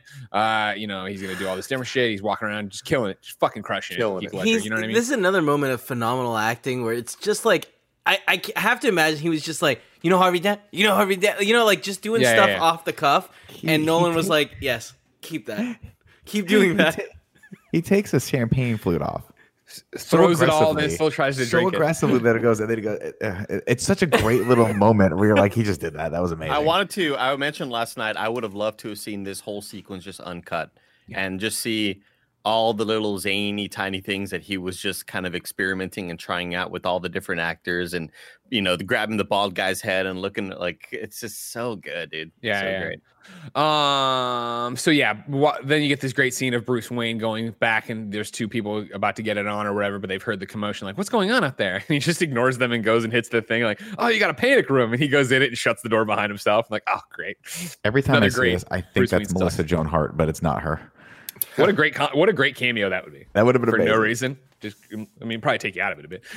Meanwhile, yeah, back on the outside, Joker's interrogating everybody. He grabs the one dude who's. Is this in your trivia, by the way? We've never talked about this guy before. The senator he grabs. The guy he grabs at the end when he's like, "We're not scared of thugs like you. You remind me of my father. I hated my father."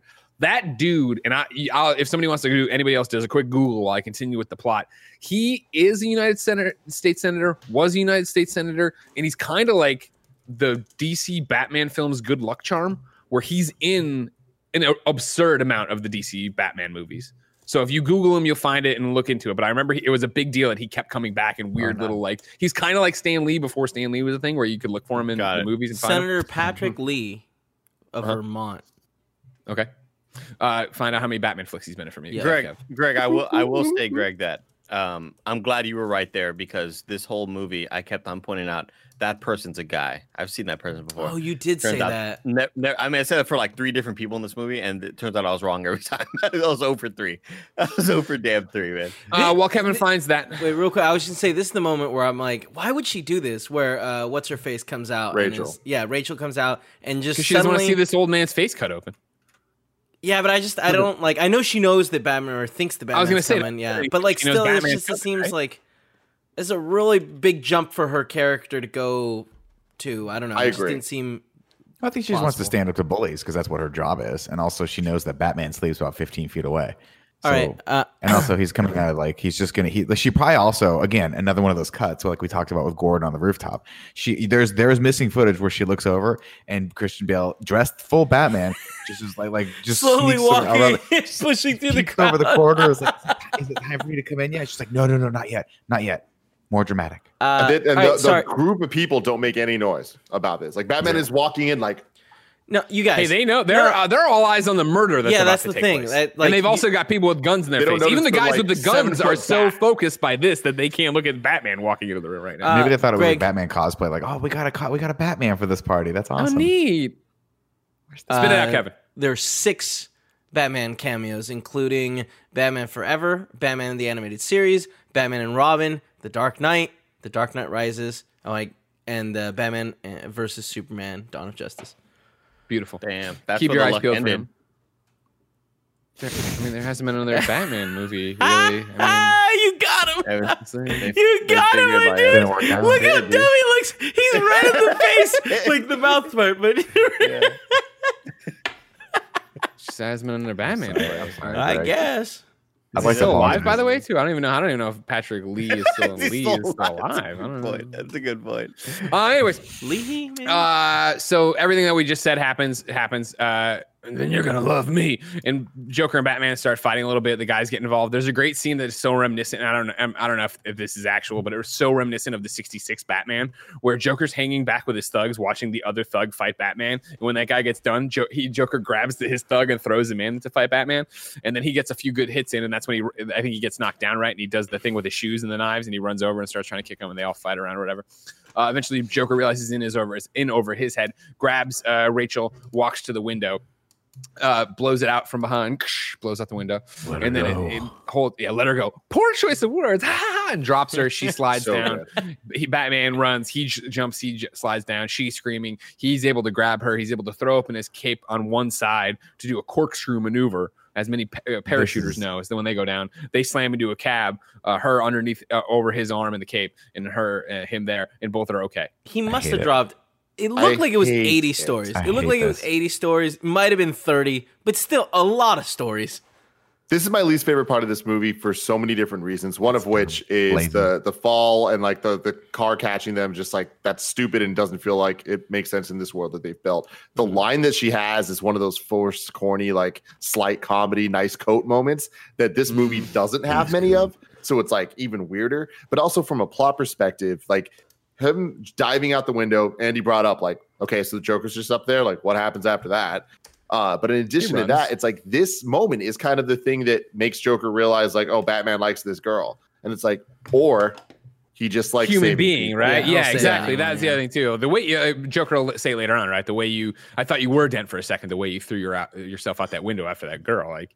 That is a Nolan leap of writing logic that I'm like, all right, I'm here for the ride, but like that's a a far bridge to cross. Yeah. Anyways, with all these people dead and all this blood in his hands, things are starting to fall apart here. So Gordon is like trying to get more people at the GCPD to be part of this, and they're like, dude, nobody's going to do this. It's all over. Harvey comes barreling into the room with a bulletproof vest, tosses it out loud, and like, you need to get in front of a judge right now and say what you got to say because I need this out of you before you're fucking killed.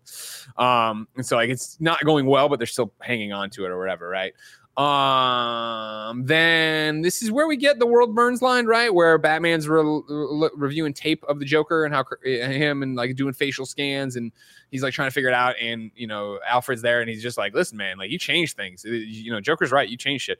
And like, you spat in the face of Gotham's criminals, so they've turned to something they barely understand. I don't think you understand it. And he tells the story about the guy who, stole rubies but didn't even want to trade them for anything. He just wanted to steal them for good sport. Yeah, exactly. They like, I don't. It isn't here, but later on, did you ever catch that guy? Yeah, we burned down the forest. I love that line. Dope. I think that's beautiful. So great that like sometimes there's not much you can do except like burn it all down. Some men just want to watch the world burn. It's really bad for the environment. Meanwhile, cool if you said like Michael Caine, Andy. Huh? Some men just want to watch. Hold on, hold on, everybody, stop. Some men just want to watch the world burn. Master Wayne. That's good. That's good. That was good. Really good. Yeah, that was really nice. Yeah. Now do don't Snake. Forget it next time. Well. Why is it becoming more and more of a goldfish underwater?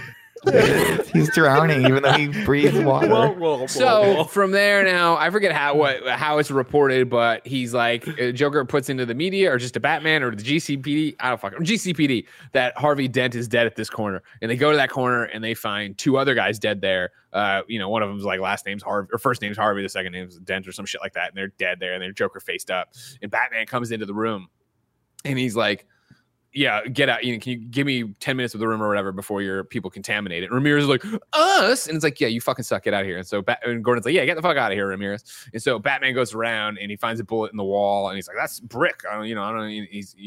I forget what he says, something about something. And then Batman cuts the brick out and he takes it back to the cave and he, Leia, and he does a whole bunch of different tests of another gun shooting different kinds of bullets into the fucking walls. This is great detective. What a cool, very intricate but cool. Wait, no. So what? Detective Gordon, I guess in this, what he said, or Lieutenant, maybe it doesn't matter. What he had said is like, are you gonna try to get like the ballistics on the bullet? Yeah. And he's like, no, I'm gonna get the fingerprints off. And it's like, what? And then what he does is he shoots like 6 rounds into similar kinds, right? material. Mm-hmm. Yeah, similar material. And then he analyzes.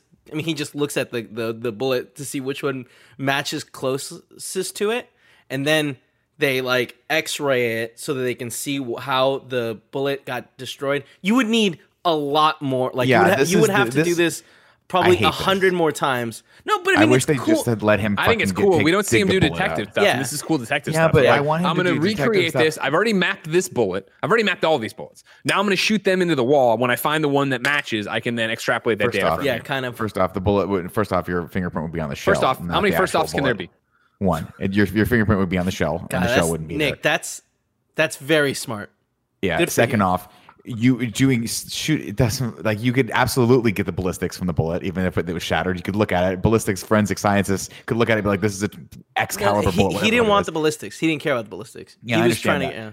I get it, but this to me is another one of those Chris Nolan, like, let's just make some bullshit up. Where I wanted, like, if it's just unfortunate because I'm like, if you're gonna make him do detective work, make him do good detective work, not made up, make believe weird shit that if you stop to think about it for 5 seconds, like, how the fuck would that work? You're doing a computer simulation, and why would that matter? Why not just scan all the fragments of the bullet in and have the computer recreate that? That makes more sense. Why bother shooting shit into a fucking brick? Because they don't know what piece is supposed to fit.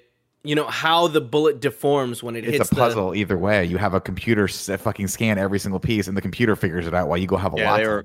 Why do you? It was essentially reverse engineering. But Nick, do you hate this more, or do you hate the fact that the two people were named like something Harvey and Dent something or whatever? That makes sense because it's the Joker fucking with these people, and like he found 2 random people and put them together. Yeah, that's fine. I don't mind that because it's psychological torture. What I do or torment. What I mind is just like this random like make believe bullshit where they're, I don't know. It just didn't work. How cool was it when like Lucius Fox comes in? He's like, we figured it out, and clicks the video, and all the fragments realign to become a bullet, and it turns over, and you see the fingerprint.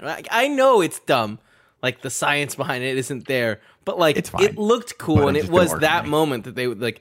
That whole scene existed for that moment. Also, the gun on the tracks, like mechanically moving to the next thing, taking a shot, moving. Oh my god, so loud, so loud. I could have made it a bit louder. Remember when he says that? You're like, oh, you're so cheeky, Michael Caine. Please don't die on us. So while this is happening and all the tests and the reassembling of the bullet, they're getting ready for the commissioner's funeral, and they're doing the whole, they got the bagpipes, they got the people marching, everybody's in the dress blues. And they also got people all over the roof, right? Because there's, they know that they're going to try to kill more. Oh, the Joker had run. I don't know why the paper would run this. Had run in the obituaries, the mayor's obituary, saying he was the next to die. Paper gets this, like, sure, we'll run this. Seems like responsible journalism. Totally makes sense to us. Didn't even hear the mayor died. Maybe we get to break this news. So they've got a whole bunch of people in the things. They're all set for it. Batman gets the number as he's leaving, or the thumbprint gets his motorcycle. He cross-references against all the people and all the things and yada, yada, yada. They find out that the one guy who will be Polka Dot Man in Suicide Squad lives at the, on the parade route or whatever, or the funeral parade route. Batman shoots over there. Everybody's panicking on what the hell's going on. Batman gets in the building as Bruce Wayne, obviously.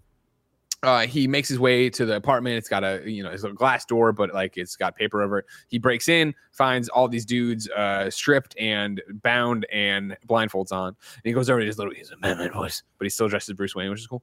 And he's like, what's going on? And they're like, oh man, the guys jumped us and they took our suits and our guns and shit. And so Batman walks over to the window and looks out the little thing there. That's not a sniper. It's a sniper scope, or telescope, I guess. And looks out there. There's no gun. And then a timer goes off and the window thing goes up and all the cops see the window thing go up. So they start shooting over there. This is during the 21 gun salute too. They shoot over there. Gordon thinks he hears it, and then when on like the third time, the Polka Dot Man and Joker and his gang down there, they turn the bullets towards the mayor. Gordon runs in, grabs him, dives with his back to it. He takes one round to the back and falls over. Eventually, Worst comes over and he's like, he's dead. This is now pandemonium. All the Joker dudes drop their guns. They all run into the different, directions and areas or whatever. They immediately catch Polka Dot Man. Harvey and Rachel are there. We're seeing the Joker without makeup. I think it looks so cool. Yeah, it's one of those things that if you pay attention earlier when there's a like pan shot that goes like from behind the mayor through the crowd, and you can see the scars on him as it like goes by. And it's cool. Like, oh, cool. That's so cool. It's really cool. This scene was weird to me, and I don't want to go on too long about it, but it's just like this felt like the Tim Burton type movies of The Plan, of like, okay, the mayor's here. We know the mayor is a target, so we're gonna have this very public like parade. And they even bring up, oh man, there's a lot of windows here. It's like, okay, then do the parade somewhere else. Yeah, do a different route, right? It kind of just feels like some safety precautions should be taken. I get it's a movie, they had to do this, but it's that combined with then Batman going in not in costume, just as Christian Bale or just as Bruce Wayne, and he does the Batman voice. But it's like, what was your plan if they didn't have blindfolds on? And so then he's in there, and then he walks over. Like, yeah, sure, he could have done something. It just felt like a bizarre choice. Like, I agree. And then he goes over to the window, and he's looking through the thing, and almost gets shot at, and he just kind of like backs away. Ooh. It's just like so much of that just felt like weird for what they were doing, but it got to a really cool place. Yeah, that's the thing. Gordon's confirmed dead. Dent goes over to Polka Dot Man and starts asking him questions, and he's all like crazy. And he looks at his lapel because the guy keeps doing like this. Like totally like cheesy over it. It looks and it says Rachel Dawes. And so that's when, Harvey's like, fuck this, and goes and drives the ambulance away. And then Gordon's dead. And so the GCPD goes over to Gordon's house to tell Barbara 1, hey, he's dead. She breaks down in tears. And then she starts screaming at Batman, who's there mourning as well, which I think is cool. Then we cut back to Harvey Dent. Batman just hiding in the top of someone's stairs. Yeah, where he's been before. We remember from Batman Begins.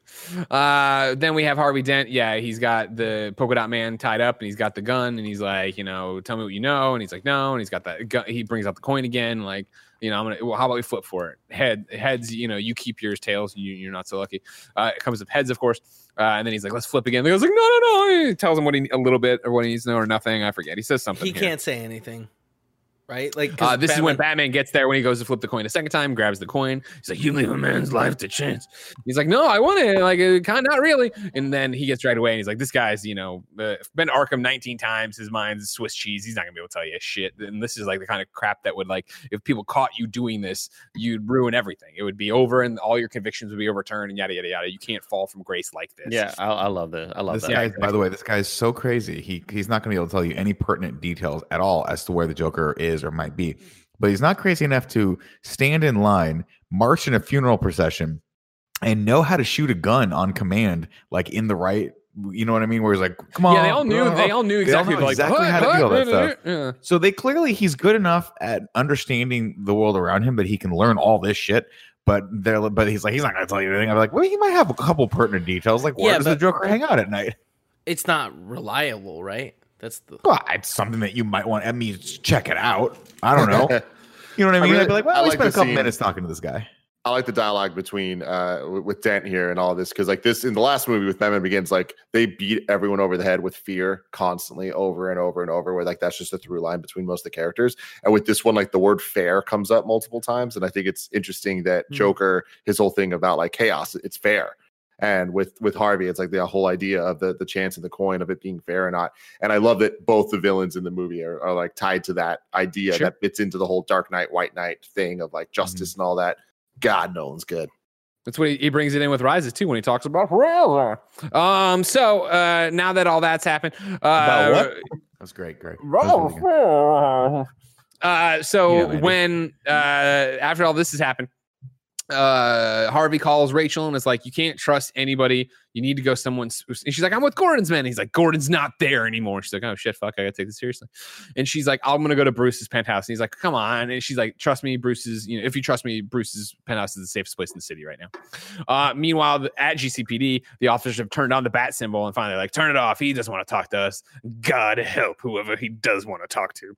And then we see a friend of the show, Eric Roberts, in a nightclub with some saucy lady, and he's like, "What makes you think I want to talk?"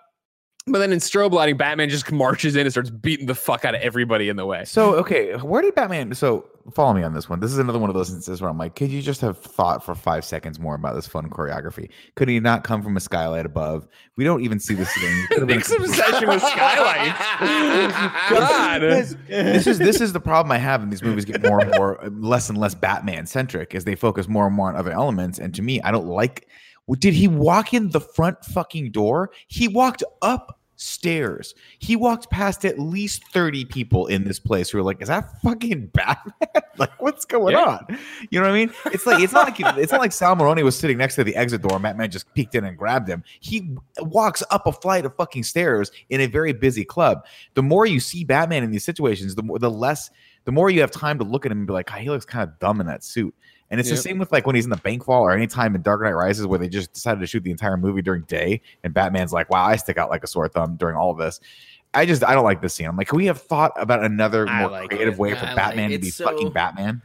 I feel like Batman doesn't always need to be in the shadows, though. But like compared to what we think about Batman, like with the animated show and stuff, he's like only in the shadows when he's sneaking around. There's sometimes he doesn't need to be sneaky. No, now he's being intimidating as fuck. Can you imagine him walking towards you as he takes down people that are supposed to be protecting you? You know? Yeah. It just felt like lazy. A lot of the action, a lot of the choreography in this just feels super lazy, and it just feels like they were like, we're not interested in having Batman do anything Batman-y until the very, very end, and it's disappointing. So from there, ladies and gentlemen, he grabs Marconi, Maroni. Drags him outside, and this is the thing we were talking about earlier. Like, one professional to another, like, you got to pick your spots better. Like, I wouldn't die from this height. I would just get hurt. And he's like, or I wouldn't die from up here. I'm counting on it. Lets him go. Jumps down there, starts interrogating him. I think I'm going to put these scenes out of order. Starts interrogating him about, like, where is the Joker? What do you know? He's like, you did. He's got to have friends. Have you met this guy? Great line from Eric Roberts, right? Batman understands that he doesn't know this. Then he does the scene with Harvey Dent, understands he doesn't know that. At the end of the Harvey Dent thing, Batman tells Harvey, "Call a press conference for the morning. I'm going to reveal my identity." And that's when Harvey's like, "You can't do this. You can't do it. Don't do it." Then Bruce goes home. Rachel Dawes is there now. He tells Rachel the plan and that, he kisses her here too. And she is like, it's too many emotions. I don't know what's going on. I don't know who I love or whatever. From there, then it's the next morning. We're at the Batcave again. Alfred's burning everything because in this giant white room that is like so futuristic, they have like this old ass boiler there, and like it's powering all the heat. Like, all right, not only that, but for some reason they have to keep paper copies of everything. Yeah, all their invoices and shit from it, whatever. Their invoices, all the Bat Cowl invoices. They burn all that, and there's some great lines here. Like there can't be anything that connects this to Lucius or Rachel or anything like that. And then they start riding up there, and he's like, I suppose I'll be taken down as accomplice. I'm going to tell them all it was your idea. And now there's a great pan. Yeah, really well done. From there, we're at the press conference, which if I look at my Facts of the Furious here, I find out is where they also shot Bruce Wayne's apartment. Did you know that? Don't say. Yeah, I do. Smart, Greg. Never heard that. Living up to his the reputation, Harvey Dent lays out this whole thing of like, let's not do this. Like, we're not doing this because we're mad at Batman. We're doing this because we're scared of the Joker. And like, yes, the Batman should have to answer for his crimes and the laws he's broken, but on our terms, not on this terrorist terms. And everybody out in the audience is a fucking moron. They're like, no, he can't, no, get him. I don't like him, and I don't like Spider-Man. I'm like, fuck, all right, fine. Let's reveal that. Will the real Batman please stand up? And Bruce goes to make his move, and Harvey's like, arrest me, I'm the Batman. And everyone's like, what? Yeah, man, this is so rad because didn't see it coming. The first time I watched this movie, it was like such a surprise. And I love how they did it. And the coolest thing, this is just one of those examples of life working out in a weird, bizarre way. Iron Man happened like 3 months before this movie came out. So like the Iron Man press conference of I Am Iron Man, this was 3 months later. And it's just like such a fun twist on this concept. Like what are the chances that those two things happen in superhero movies that close and are both fantastic in different ways? Very cool. So they take Harvey into custody and they walk him out back, and Rachel, well, they don't even do that yet. Rachel's still at the apartment and she sees all this and she's like, Alfred, what the fuck is Bruce's problem? And she's like, I don't know, maybe he doesn't have a problem, miss. Like, I can't do an Alfred. And I don't like the scene. No, not at all. Where it's like she's mad and Alfred, rather than really listen to it, just like shuts her down a time. Well, maybe they both share this idea that like you should be Batman. Like, blah, blah, blah. Yeah, I get that, but like Rachel in this context is an incredibly smart, very well accomplished human being. I think she would understand what was going on here.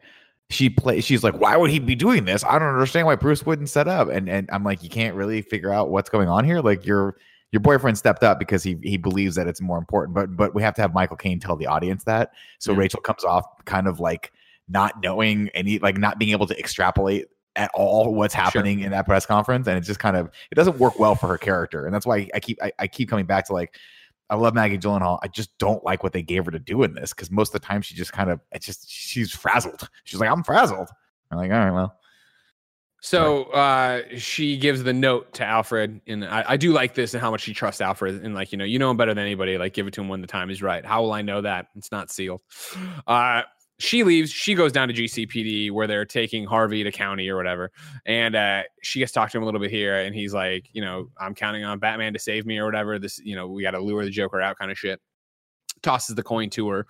She grabs it. She's like, you leave this up to you luck, and I make my own luck. And he turns. It's a double-sided coin. Oh, that's cool. Then it's this huge procession through the streets of Gotham to get Harvey to actual jail or to his holding facility in the county. There's a million SWAT teams there, and they got the big old SWAT van he's in, and the SWAT van is being driven by somebody in a full face mask, and then the teacher who brought a gun to school in Boston Public. If you remember Boston Public, which that's a great poll. This is the second or third time I've brought up Boston Public in Batman in Review, and I'm very proud of that. He will be the one who talks the entire way of like, that's not good. That's not good. I hate that character. I love the reveal, and I know we needed something. But at a certain point, you'd be like, why aren't you fucking talking back to me, guy with full face mask? Also, he gets in the car, and he goes, hope you got some moves, buddy. I'd be like this. Wait a minute. Aren't you guys a SWAT team? Don't you guys work together constantly? Wouldn't you know every single person that's fucking on here? Why wouldn't you be like, who the fuck are you? And why are you driving this car in an entire police department full of people who might double cross you? I'd want to know every single person that was with me in that van, not just some fucking rando. But the fact they just keep cutting back to this guy, he's like, oh, that's not good. That's not good. And it cuts to the other guy. He's like, like, it's so awkward every time the guy says something and Gordon doesn't say anything back to him. So you don't this think is that happening. It was just cut that way? No, I think that Gordon was like, I think suspension of disbelief. Gordon talks to him off camera. So that's what I'm saying. Like, it was just for like our movie's sake, not to reveal that it moment. Didn't occur to me. No, to me, it seems like this guy's just talking, and if the scene had gone on 15 minutes longer, the guy would eventually been like, "Why the fuck aren't you saying anything back to me? Who are you?" I thought that was just to trick us, not trick, because I don't want to hear Gary Oldman and Commissioner Gordon isn't good at voices like Andy is, so that's the problem. Yeah, and also if he did talk, it would be so quiet you couldn't hear it. Exactly. Maybe he did say things. Point. He's muffled by the mask. So like I said, this is going, and sure as shit, it's the Joker and his hench crew show up, and they want to take Harvey Dent and kill him. So it's a big old Mack truck that originally Joker pops up really cool and shoots the police officer with a shotgun, and then that gives chase. And it's a slaughter instead of laughter on the side. And they open up the thing when they're there, and Joker's shooting with his just Uzi, and then he gets a rocket launcher, and that shit's blown up. And then the Batmobile shows up, and it's pancaking people and things. And then, like, when he goes for the second rocket launcher, the Batmobile drives over and jumps, and it takes the hit, and it goes poof, when it goes down. Batman takes out some of his dudes. Then Batman, smashes through. This is not in chronological order. This is such a well-paced chase scene. I love this action, and I think that it, both from a dialogue perspective, music perspective, and just kind of like interesting levels of rising, interesting things happening. Mm-hmm. It's so great. And then it ends, of course, with the face off between Batman and Joker. It's like such a nice build up to these moments. A fact here is while filming the chase scene with the Joker and the SWAT vans, one of only 4 IMAX cameras in the world at that time was destroyed. Nice. So that's ridiculous. But it being shot in IMAX, like, they really took advantage of it to like use every inch of the screen and to be able to really get that claustrophobic feel in the tunnels that we're familiar with from the last movie, but now just kind of like using every inch of them in interesting ways to use the camera and show the truck next to the cop cars and the way that the Batmobile is, or the Tumbler, kind of interacts with those things. I was like super in the entire time. And then using the jump that we know from the first movie to block the rocket. It's all just so awesome. I also think another thing that's really perfect about this whole sequence is during this whole underground part, no music, just explosions, yelling, sort of barks of dialogue here and there. And you really feel in the Batmobile. Like, that's the thing, is the sound design of this shit is just fucking rad, because even if you weren't watching it, if you just listen to this stuff, it still tells a story. That to me is like so awesome for a chase scene. And then the tumbler explodes or whatever because of the RPG. The motorcycle ejects, self-destruct mode or whatever on, activated or whatever. And then that's where the music kicks in. And it's so fucking hype. Like, this is one of those, just one of the many Hans Zimmer moments that just your goosebumps from head to toe. It's so goddamn good. When he shoots out in the bat cycle. I queued it up where the bat cycle comes out just because it's so freaking cool. Look at that. Hold on. Yeah, this poor guy with the sandwich, you know what I mean? He's just trying to work. He's still just trying to get his hoagie on, Sandwich is fine. They just made a whole bunch more work. They're out there doing construction. This motherfucker just smashed through the side of the guy. Dude, he's got a job for 2 months. He's good to go. God, that looks so cool. I mean, like, clean up alone. That looks so cool. I think everybody wants to remake the scene from Akira with the bike kind of spinning, but like when the bike here rotates the opposite axis. That's cool. The coolest fucking thing ever, dude. That part's cool, but I think, like, for me, this is a little spoiled because I wish we talked about it last time, but I hate when he has to go down into the thing. I wish the reveal of him going down into the tumbler was him shooting out as the bike. That's the first time I'd ever seen that. I think that would have been way cooler. That's kind of cool. And second, I think that there's a shot coming up after he flips over the Mack truck, which is a fucking amazing. You just get to it, when he's chasing and then he goes woof, woof, woof, and he comes and then he plants the thing on the ground and Joker even looks back and then he just goes so fucking I love cool. it. First off, there's a weird go ahead. I love the performance of Heath Ledger when he crawls out of it, where he can't stand upright and then he shoots the gun by accident, right? And it's just so fucking good. So there's 2 things in this scene that I just very nitpicky. One, I hate the choreography of the bike going up and then flipping around and coming back down. It just looks so stupid. What? It looks so dumb. That's cool. It's so fucking cool. It's one of those things where it's like, it just doesn't look right. It looks CG. It doesn't look like it didn't work for me. And second, there's a moment where they're driving, and I never got this before, but correct me if I'm wrong. Heath Ledger, Joker kicked the guy that was driving the car out before. It says, "Let me drive." Right? The guy got kicked out because he was dead. So it's just Joker driving this, and then somebody dude in the car. when Batman. What's that? There was another dude in the car. Oh, there was. I thought he a henchman and a clown mask. Yeah. Okay, because there was one point where someone goes, he missed, and I was like, I think it was Joker was the only person left in the cabin of it, but I was mistaken. I apologize. Yeah, so I just rewatched that scene right stupid. now. There was one dude right next to him who looks really interesting. Because he throws the guy out that's older. Yeah, that guy was he was dead. the truck driver from the very something. beginning that had laid down or whatever.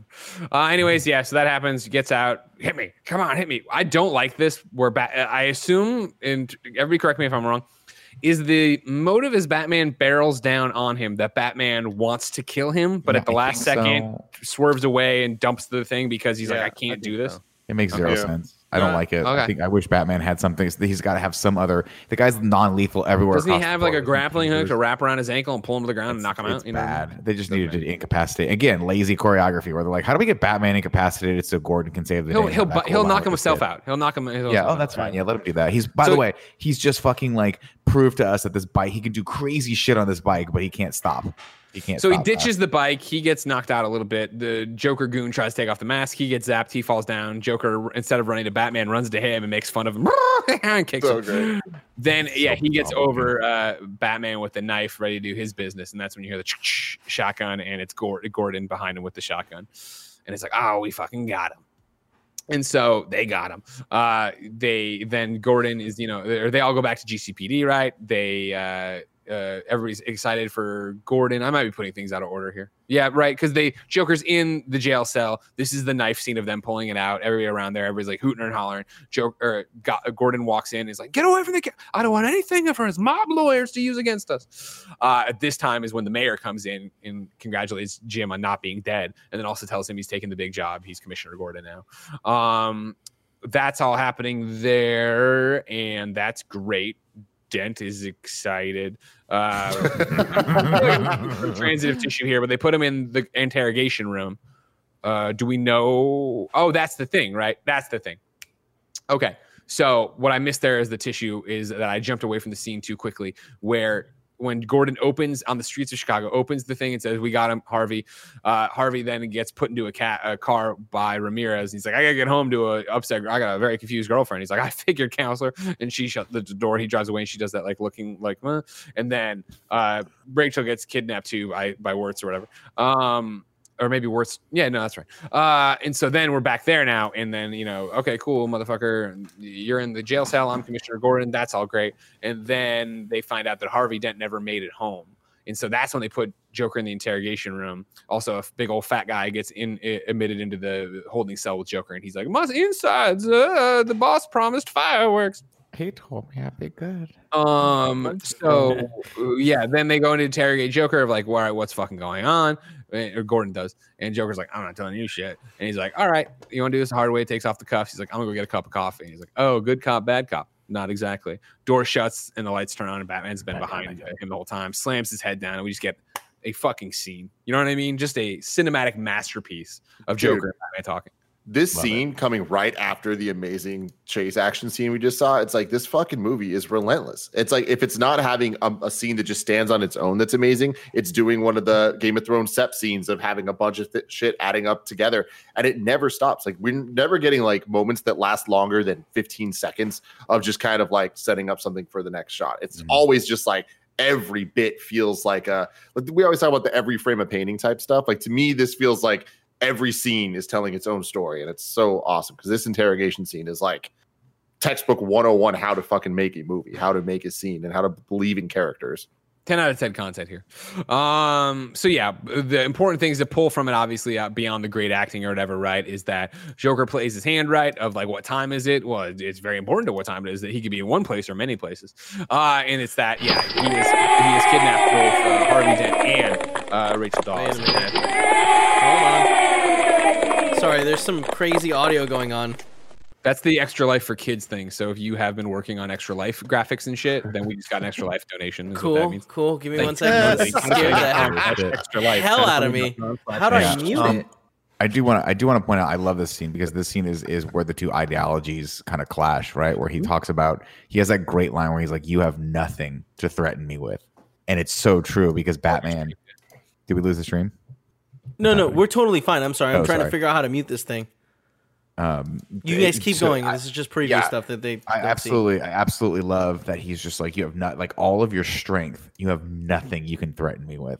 And it's so true because there's that moment where like, yeah, he slams his head on the table. Like, yeah, fuck yeah, Batman's gonna like beat a confession to this guy, just like my hero Stabler from Law and Order SVU. Even though he had to go to a lot of therapy after that, and a lot of stuff happened. Anyway, but midway through, the power dynamic shifts, and you're like, oh shit, he does have the upper hand. Similar to our other favorite movie, Greg. That's right, Seven, starring Brad Pitt and Lucius Fox, Morgan Freeman. These are all in a shared universe. That's right. Yeah. So again, the information's out. Rachel, this is the thing we talked about earlier as well. So we're just trying to, I thought maybe you really were Harvey Dent the way you cared about it or whatever. Joker gives the 2 addresses, but as we will find out, of course, switches who's at which one. He lies. So Batman runs out going after Rachel. Gordon runs out with his team to go after Dent.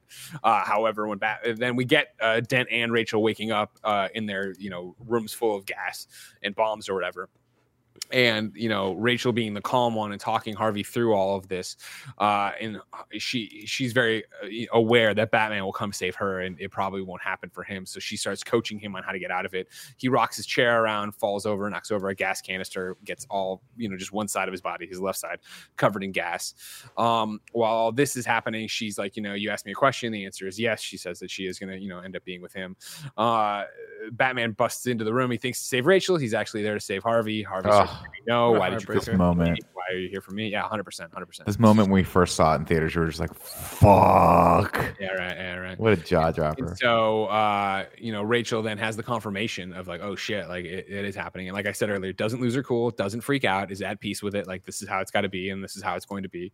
And keeps talking. And even as I remember being in the theater as a viewer, you still assume something will happen. Like, this is pretty dark for a Batman flick, but sure as shit, Gordon and team roll up and boom, explode. She's dead. Gone. I always read this scene really weirdly because I always read it as, Harvey, I have something to tell you, and then him going, no, and her being like, wait, what do you mean? No, I'm just trying to talk to you, Harvey. Like, I always read it as she's like responding calmly to him screaming, not knowing that he's actually being rescued.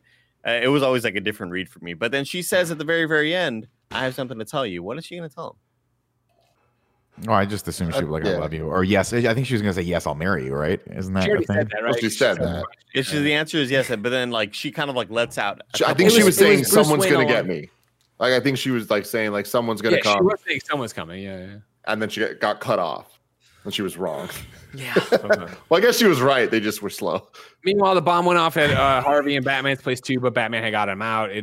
A bunch of fire kicks off. It gets to Harvey, ignites his left side. Batman pins him down and pats him out a little bit, but the damage is done. From there, we get a mourning montage, right, of Batman mourning over at Rachel's explosion site. Harvey, in the hospital with half of his face covered and all this shit. And then I think this is maybe even teamed up at the same time with Alfred reading Rachel's letter for the first time while making that little granola breakfast, which was delicious, and saying, "Hey, you know what, Bruce? You asked me to do this, but I'm in love with Harvey. Like I'm going to marry Harvey Dent. I love Harvey Dent. What are we looking at here, Kev? It's just some of the behind footage of how they did it. I just thought it'd be cool to pull it up while we just. That's really cool, yeah. Sure. So Alfred knows that, and he's like, "Ooh, fuck, this is gonna go poorly." And he puts it in the envelope, and he's like, "It was just how it's got to be." He walks over there. I thought I'd fix a little breakfast, Governor. And he puts it down, and Batman's sitting there, no mask on, overlooking the city in the daytime. And he's just like, did I bring this on her, Rachel, or did I bring this on her, Alfred? Like, she was gonna wait for me. He lays it all out. Alfred takes away the note, so he's like, good old Alfred. His basically son is mourning the death of the woman he loves. And Alfred can go two ways with this. He can be like, well, I could sugarcoat this for you. But he's like, no. He's like, did I cause this? He's like, yeah, you did. You caused this. You pushed them farther than they could have gone. What did you think they were going to do? And I'd be like, sympathy. A little sympathy is what I'm looking at right now. Yeah, a little sympathy and a little fresh squeezed juice with some granola sprinkled on it. We cut back to what's going on? Sorry, I was just saying he's trying to get him not to stop, though, right? Like, he's saying, like, this is the consequences of making real change. Yeah. What would you have me persevere, right? Batman. Oh, yeah. Exactly. I mean, let's be honest. I agree with Michael Caine's message here. I just think the timing of the delivery could have maybe be like, hey, dude, I'm so sorry that she just died. Also, you should keep going, though, because he's still out there is basically what I wanted to tell you. But it is your fault, and you totally did this, and you should. I'd be like, Alfred, why the fuck aren't you crying, dude? You knew her, too. I'm like, what the fuck? Yeah, you helped raise this girl. I think it's a very interesting thing that Batman was going for her. Yeah, like, I think do about too. that. Yeah, like it's really kind of like a fundamental flaw of the character. And like, I get that like people have flaws, and even Batman has flaws, but like The movie would have been very different if Joker hadn't changed the addresses, right? Like he was going to save his love instead of saving the White Knight of Gotham. Yeah, it's Batman.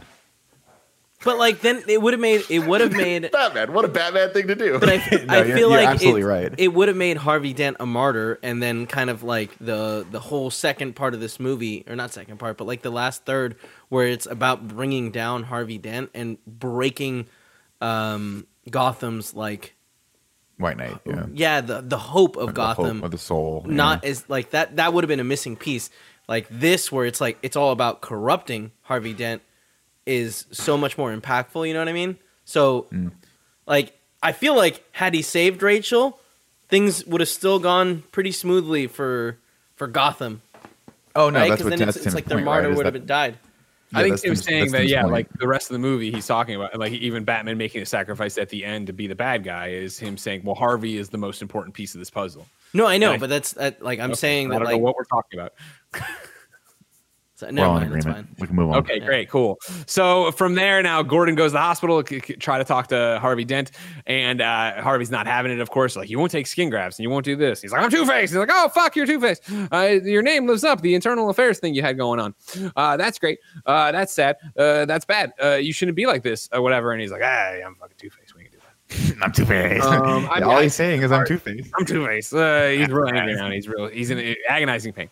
I forgot the great scene, by the way, too. Sorry, I think it was during the montage where Batman had come, Bruce Wayne had come, and they put the coin there. And so when Harvey wakes up the first time and he picks up the coin, it's still silver, and he knows he gave that to Rachel. And of course, thank you, Christopher Nolan, for showing us him giving it to Rachel again, so we all understood. And they rotate it; it's all black, and he cries.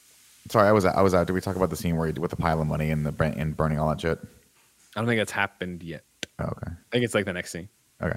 But anyways, well, yeah, sure, whatever. So this Gordon thing happens, and Harvey's pissed off. We knew that. Then, Joker gets the money from the bad guys, his half of the money that he asked for, and then he burns it. And then the dog guy is like, what the fuck, man? He's like, hey, I'll do what I want with my money. But, it's not about the money. Like, gasoline. What does he say? Gasoline and knives, and they're cheap or whatever. They're cheap. Did he also burn Lau alive? Yes, Lau is burned alive at the top of the pile. On top of the pile. That's okay. That is something that gets glossed over. Yeah, that's one of those things. You don't hear him scream. You don't hear anything. Another one of those moments where I'm like, wow, they really were just so focused on the story and like getting from beat to beat that I think that's a huge, huge thing that I would have, as a cinematographer, been like, are we going to have a moment where we see this guy burning alive on this huge pile of money and like thematically representing what he stands for versus Joker's ideals? Nah, dude, we got to get to the next thing because there's still 14 movies left. So much fucking going on in this movie. So he slides down. He's like, now tell your men they work for me. No, I won't. All right, we'll fucking feed you to the dogs piece by piece and see what their loyalty is. Then he immediately picks up the phone because he knows that at this exact time, Anthony Michael Hall is hosting a TV show with the redheaded guy from Wayne Enterprises who's about to go live with Who is Batman, because he's going to say who Batman is. That way Joker will stop killing everybody and Gotham can get back to normal. Again, it's the exact same thing from the press conference of we're giving in to terrorist demands. Joker calls in though and he's like, listen, I've had a change of heart. It's too much fun not knowing who Batman is. I don't want you to ruin this. So now I'm going to up the ante. Whoever fucking kills this guy, if somebody in Gotham kills this man, then everything will be fine. And if they don't kill him by whatever the deadline is, 90 minutes an hour, I'm going to blow up a hospital on Gotham. This movie's fucking awesome. Yeah, like 100%. Holy shit, we're still getting crazy twists that are actually fun and interesting, and you believe it. Joker's amazing. And so immediately Gotham PD is like, we got to evacuate every fucking hospital, get every school bus, get every group thing you can get people out every one of the hospitals. We got to worry about this. Focus on Gotham General, the big one downtown that also Harvey Dent's at. So then Reese is trying to get evacuated. They shoot at the glass to really show you that no, people are going to fucking kill this guy. They're going to try to protect him. Bruce understands all this is happening and he's going to go downtown to try to stop everything and protect him. But he's not going to take the Batmobile. He'll take the Lambo to be more incognito. And Alfred has a funny line about it. So cool. So he's driving around. I'm just going to get through all this. He's driving around down there. Inside of the cop car with Reese is Gordon and then this other guy. Bruce is on the phone in the Lambo calling out the guards he sees to Alfred so they can cross-reference with who has family actually at the hospitals. It turns out, of course, that the guy, I forget his name, Blintz or something. Burke, that's it. He's in Burt Megg. Burt Megg's in the car and he's got a wife in the hospital. And so Gordon wants the gun. There's this whole thing about it. And they have a little standoff, tense moment about it, and at the same time, as the van starts to go, another truck comes in to hit it, and Bruce Wayne gasses up the Lambo, takes the blow for it, softens the blow for the car, doesn't kill the redhead. Kevin, a great scene. Then what's the fun fact about the car, Kevin? It is the Lamborghini Murciélago, which means bat in Spanish. And if you notice, it's colored black with little hints of yellow. Very Batman-esque. Shout out to there's a great scene here where Gordon walks over to Bruce and he's like, "Mr. Wayne, right?" And he's like, "Yeah, it's a very brave thing you did. What, trying to beat the red?" I love it. He's like, "You know who's in the van?" "No, who is it?" And he looks back and they have a moment where Redhead is like, "Fuck, that is Batman, and he just saved my life, even though I'm trying to fucking ruin man." Should I go to the dude? What Bruce Wayne's line of like, "Should I go to the hospital?" And he's like, "You don't keep up with news, do you?" Yeah. It's so good and so like me nailing that character. I'll tell you what. This is how I know that Batman's just a better human being than me, right? In general, is if that guy looked at me and I locked eyes with him, I would just be like this. Fuck you. Like I'm like, I just fuck you. You know what I mean? You little and piece you of keep your mouth shut. Black man, you fucking keep your mouth shut. Yeah, he's got another Lamborghini. He'll shove up your fucking red ass. Nope. I ran through all that. And why then is his ass red, Nick? He's redhead. Remember He's got the red red hair. fur on his butthole. Yeah. Think about how hairy your ass is, Kevin. Think about that being red hair. Show everyone your asshole right now. See how blonde it is. I wish we were sponsored by Manscaped so I could just segue from that. But anyway, I shoved all that in there. Meanwhile, there's the multiple planes of action thing we always love to talk about here, right? Meanwhile, over at Gotham General, they're evacuating people, and guess what? The Joker is in Harvey's room. It's what we already talked about. Hi, and like him getting all crazy about it, and then introducing the whole thing of chaos and Agent of Chaos, and I'm not a schemer. Those people were schemers. You were a schemer. Now you're not a schemer. Gives him the gun. Heads you live, tails you die, and it's like, fuck yeah, that's good. You know what I mean? This is such a great thing. And he flips now we're talking. Flips the coin, gets it, and we cut away. Harvey is now out on the prowl. Joker evacuates the hospital along with everybody else. What is it, 50-some patients and Anthony Michael Hall get in one van. That's the thing that's gonna be where Joker goes. He walks out. He starts blowing the thing up. It starts going. Then it stops blowing up, and he looks at the thing and shakes it and hits it again. And then finally it blows up again. And what a great dude.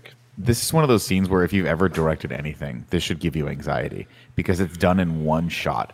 As he's walking out, hits the thing, everything blows up. The giant bridge tumbles behind him, and the whole fucking building collapses as he gets into the car, and it pulls off, and it's perfect, that shot. You have to imagine there was like 15 other cameras recording everything just for coverage, but it's so well done. A fun thing here is that the original intent was for the Joker to scar Dent during the Joker's trial in the third film. But Christopher Nolan said that if he had known he was going to make another sequel for sure, Harvey Dent wouldn't have died in this one. So it's interesting, just like timeline-wise, of movies getting greenlit and all this stuff, that this movie could have been wildly different. Wait, so that means that the movie would have just ended a lot? It just would have been different enough, but then, yeah, it would have just started. The third one was going to start with the trial of Joker, and Harvey was still going to be a good guy. Got it. But that makes sense because they probably could have cut 20 minutes out here and just gone to what I think is the more compelling scenes, which is the fairy stuff that's coming up. The explosion stuff, that was an accident. You know, the whole like him being like, "Why isn't it exploding?" Because like the third explosion didn't go off when it was supposed to. That's why he looks back. Isn't that the rumor though? No, I think it's true. Or is it GreenRant.com? Heath Ledger improvised Joker myth. What really happened? Oh. Heath Ledger's improvisation skills in the Dark Knight have been overblown thanks to the internet myth. The talented actor went against type, cast as Joker, and the Nolans, blah, blah, blah. His work as Joker, it's basically, I had a better line than that, but I thought the same thing and I was going to bring it up, but this Google of a 2020 article actually says no, it wasn't. All right. That it wasn't improv at all. I hear you. I remember hearing that too, but like it's too perfect to be improv. It's so exactly perfect. The way he gets into it, right? Yeah. If that's like the best improv ever. According to this article, it was there to keep him safe. Like it actually was planned, and that's why get him away from the explosion or whatever. Yeah, because he was doing all that shit practically, right? I don't know. Yeah. It's the usual problem of the internet of I'm reading one article and then obviously everyone's like, oh no, this is exactly what article says. Yeah, exactly. Yeah. Well, I didn't go that far. Yeah, just joking. He's not. Yeah. Or wasn't. Yeah, what a cool story about behind. This is from comicbookmovie.com. What a cool story behind the scenes of that movie. The problem is it's false. Special effects was able to come scenario in which Heath would actually be walking out of the building because what Chris worked out is that if we put a little beat where the first set of explosions stops as if something's gone wrong, the Joker just takes a second to look surprised and the audience is surprised. Then the major demolition comes and he jumps straight into the school bus. And that way he was able to come up with a practical scenario in which he could actually take the principal actor, walk him out of a building that's about to be destroyed, and literally drop the building to the ground. So yeah, it wasn't improv at all. But I remember hearing that too. Again, we digress though, and we're back to the plot now. It's blown up. They've driven away. While that's happening, Harvey is now on his killing spree. He goes after Wirtz, who's drinking at a bar. flips the coin for him. He gets the death thing. He dies. Then he gets into Maroney's Eric Roberts' car. We get some coin flips there. Eric doesn't die from it, but he flips it again. I thought it was gay. That was for your driver, and he puts on his seatbelt. Like, put on your seatbelt, Eric Roberts. Car flips. Fucking, everybody should be dead, but no big deal. I think he is dead, right? Because at the end they say 5 people were killed. More seatbelt. Yeah, no, he's dead. I'm saying everybody should be dead, including Harvey Dent. I don't think he should have. He had a seatbelt on. Okay, seatbelt save lives. So then we go from there, and we're into the end loop here. So this is where I skipped it earlier. After the redhead guy had told Morgan Freeman all this money in R&D, he had asked Wayne about that. Wayne had said yes, but I'm playing it very close to the vest. It's a government contract. And then there's Morgan Freeman gets a report of a break-in in R&D. He goes down there and finds this giant widescreen monitor with all these different things on it. He walks in.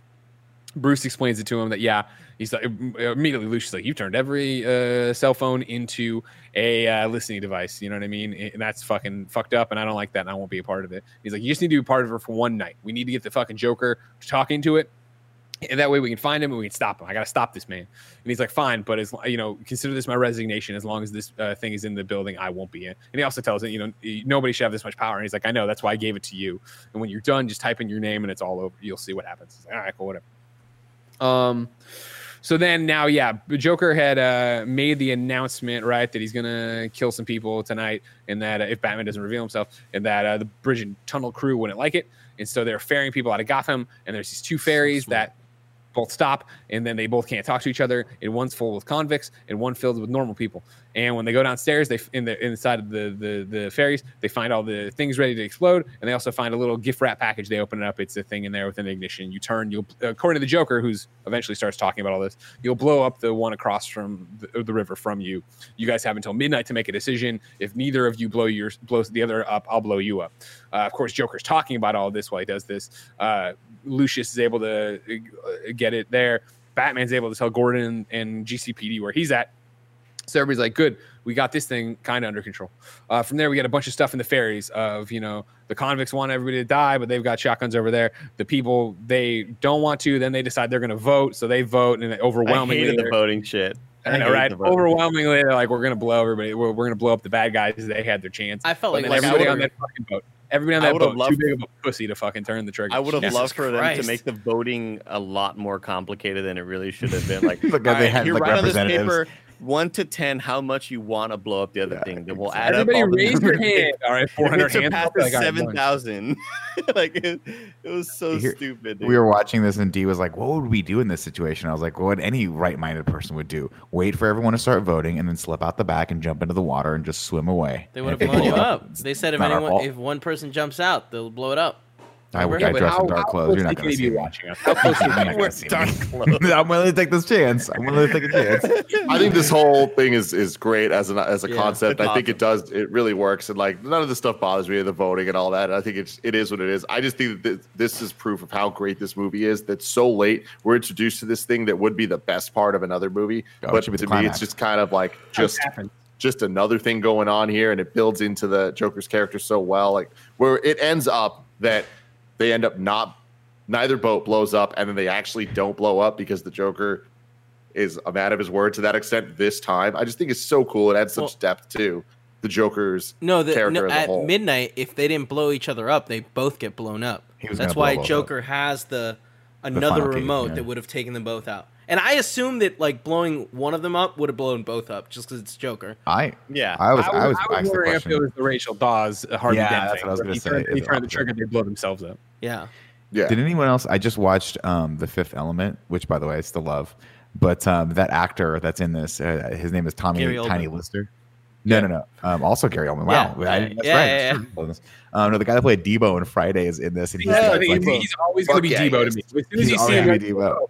And I love that he's in this, and he's still super scary because he's fucking gigantic, and he's very intimidating. But he's so goofy as Debo and as in The Fifth Element that I'm like, I can't see him as a serious convict, but it's okay. Oh, I love it, and I like his line when he just gets up and he's all intimidating. He's like, you don't know how to take a life, but you don't want you don't know how to take a life and you don't know how to do anything. So just give it to me and I'll do what you should have done a long time ago. And it throws it right out the window. I loved that. I was like, oh, fuck, that's cool. Yeah. So meanwhile, all that's happening. We've already said everything that happens over there. They vote, and like I said, all the pussy civilians over there, they can't do it. They can all say they want to kill these guys, but none of them get their hands dirty. You know what I mean? Yep. Kevin, could you turn the key? Kevin, definitely. Kevin would be champing at the bit. Am I the criminal or which boat am I in? Which boat am I in? You're on the regular boat. You're on the human boat. The human boat. I mean, that's the thing. Like you gotta be like, hey, they're not gonna turn it. We can't turn it. Throw the thing out. I will say when Debo walks up to the cop, yeah, and the cop standing next to him with the shotgun wants no part of this. No, like he's holding the shotgun because it's part of his job, but he's like, if I could be anywhere else right now, like this dude has a shotgun. He's supposed to be like a symbol of authority, and he's just kind of like not even looking at Debo or the conversation happening. He's like, fuck this, dude. Fuck this. So, anyways, Gordon and the goons show up, and they're staring into the building where the Joker is, and they can see all the doctors are on the ground, and all the clowns are up there with Uzis or whatever. And Batman's like, it's never that. He shows up. He's like, it's never that simple. Give me 10 minutes in there. And he's like, no, you can't have that much. They've had a fractured relationship here, right? Like everything's gone wrong. Gordon can't, just turn this over to Batman, but Batman jumps off. He's like, all right, give him 2 minutes or whatever.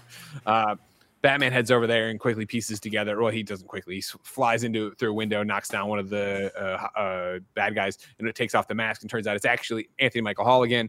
The hostages are the bad guys. The hostage takers are the good guys. They've been made up to look like this because Joker's crazy and stuff. So he can't get that message to Gordon and the crew, though. Gordon gets a call from Barbara 1, who says Jim 2 and Barbara 2 and her have been taken hostage, and that he needs to get over here. JJ and BJ.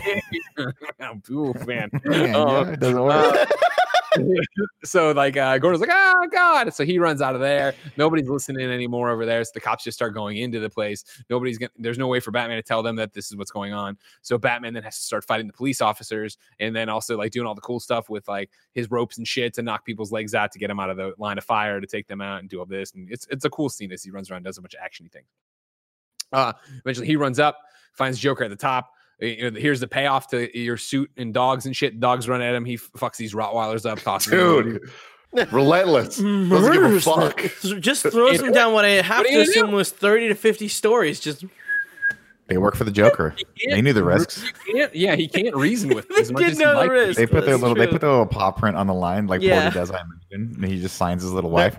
Yeah, there's still not enough you could do to not make them look like silly toys, just stuff big fat rubber dolls. Yeah, it really reminds me of, again, I talked about this recently, but when we were reacting to all the things going to Disney Plus, and Benji the dog was one of them, and the cougar gets knocked off a cliff, and it's just this really shitty doll.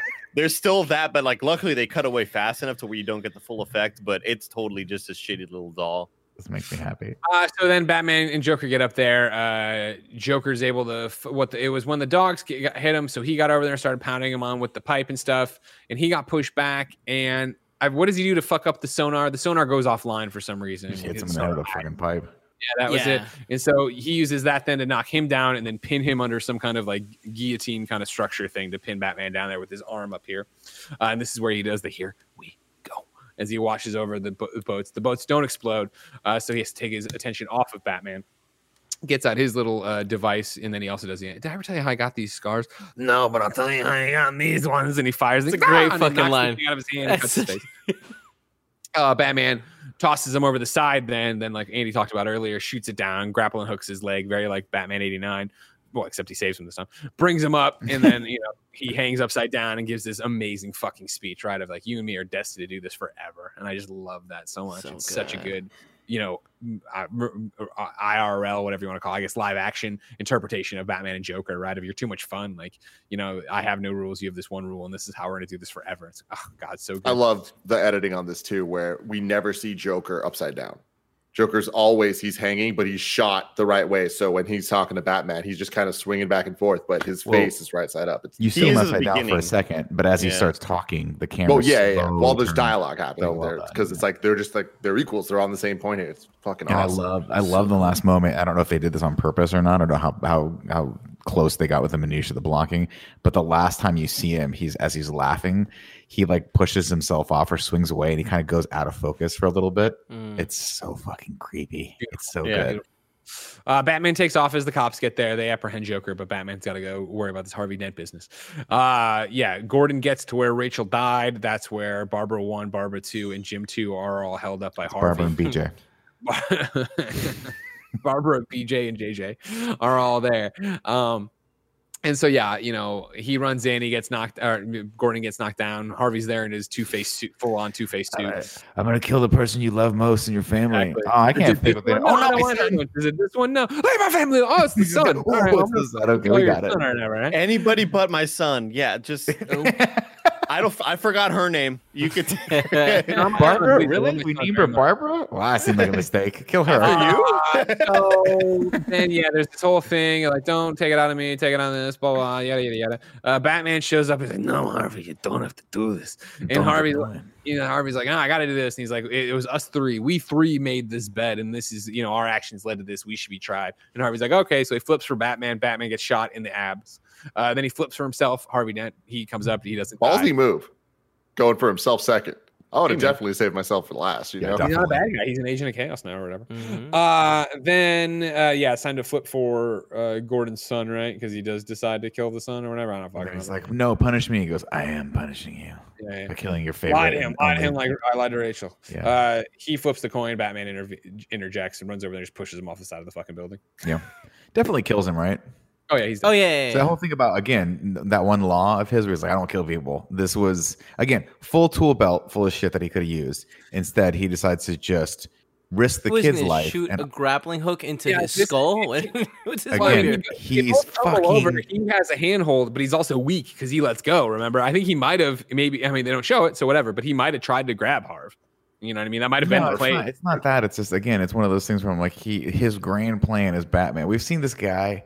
Remember in the climax of the last movie, he figured out how to fucking he throws the thing and the wind comes in and then he parachutes himself out of the thing. I'm like, wow, that was elegant. In this one, he's like, fuck it, just like a linebacker. I'm gonna take this dude down. Like he's on his last legs. It seemed like that shot maybe went through a weak spot in the thing, and maybe he's shot. when they talk about the armor, he was like, so you'll be able to turn your head, but you'll be very susceptible to knife wounds and gunshots.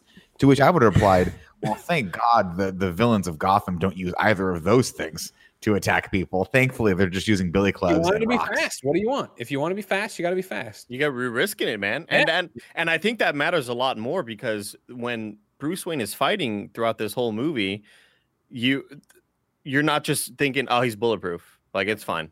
Anybody who shoots at him, he'll be totally fine. There feels like there's more risk throughout a lot of these fights. Yeah, so but it's one of those things too. Is like, why wear the armor at all, right? If you're gonna, if a shot, from it still works. Away, though. I guess it did work, but all I'm saying is I would have. This is one of those moments where I'm like, again, I feel like the blocking here is just very convenient for the storytelling. Where we've seen him throw batarangs at fucking lights from 300 feet away and still hit spot on one after the other. Boom, boom, boom. You can't hit a guy's hand. You can't hit him in the fucking face. I don't know. Harvey's dead. Batman's laying there. Gordon comes down. Batman's and it's the whole thing of this is he's dead and this fucking sucks, right? He went crazy. He went bad at the end here. And that's gonna ruin everything. He's gonna conviction's gonna be overturned. He's gonna ruin people's hope in Gotham. He's killed the hope of Gotham. Joker won.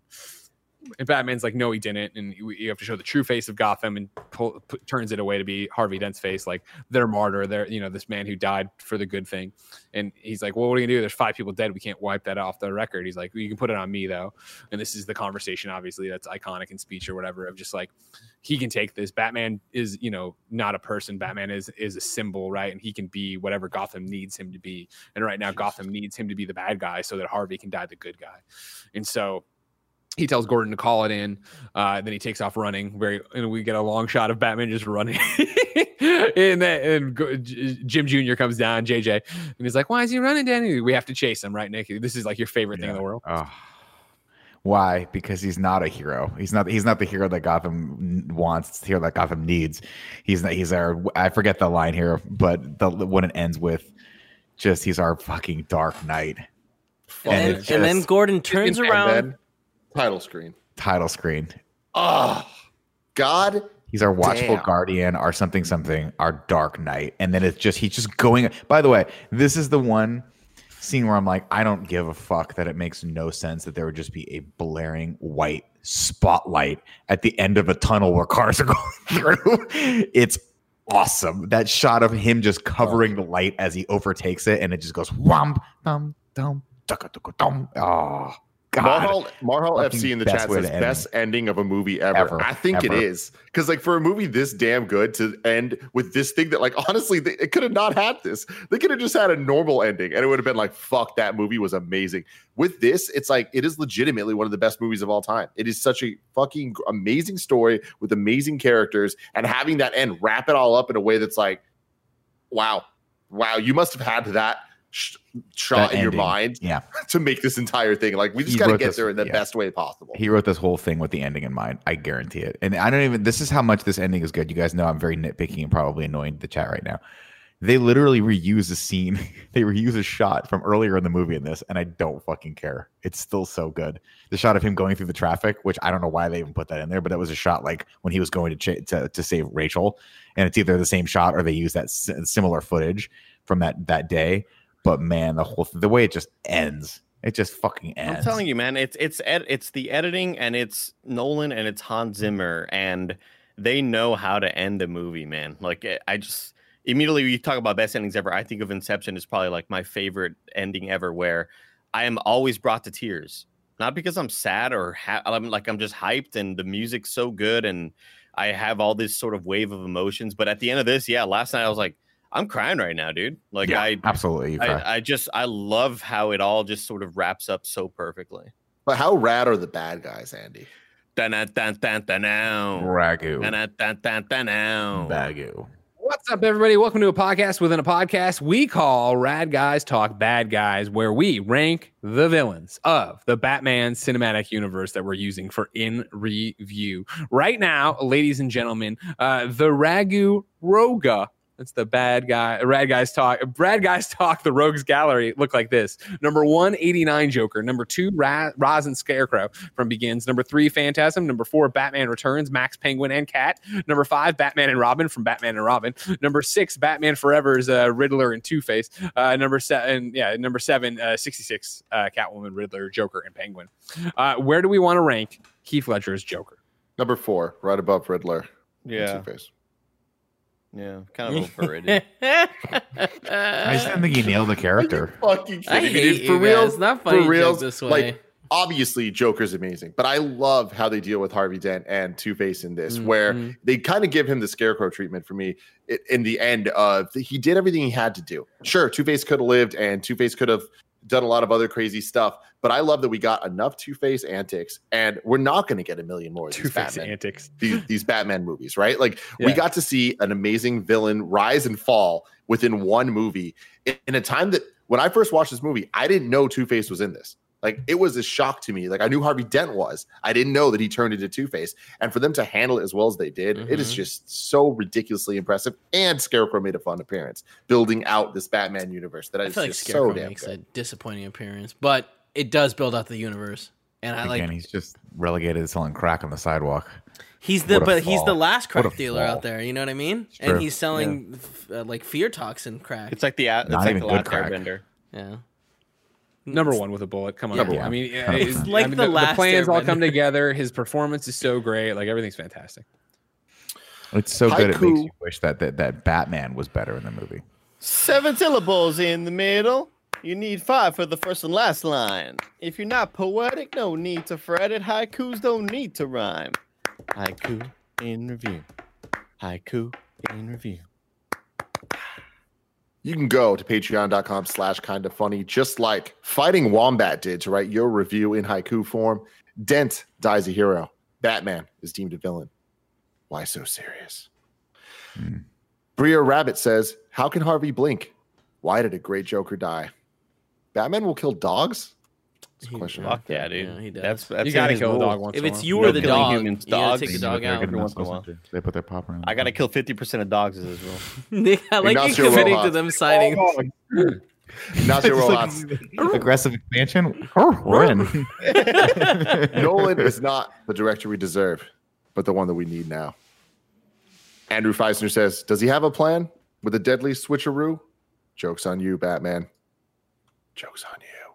Grant Burton, those aren't hockey pads. It's a damn near perfect film. Maybe a bit long. And that's the reviews. It's so crazy though. It's such a long movie, but every scene is just so captivating, man. It's very good. So now we're about to rank the movies. But Andy, I'm right there with you with it, where it's long, but this is one of the very few examples that I'm not saying it's too long or things should have been cut. This reminds me a lot of Princess Mononoke, where it feels like a season of an amazing TV show presented in movie form, where it's so fleshed out. You don't need the previous movie to like have this stand alone as a fucking amazing movie that you kind of are told everything you need to know. But with it, it's somehow just even stronger. Yeah. Can you bring up the rankings, please, Kevin? Number 1, we currently have Batman Begins. Number 2, Batman 89. Number 3, Mask of the Phantasm. Number 4, Batman Returns. Number 5, Batman Forever. Number 6, Batman and Robin. Number 7, Batman 66. And number 12, Catwoman. Where do we put The Dark Knight? Number one with the bullet.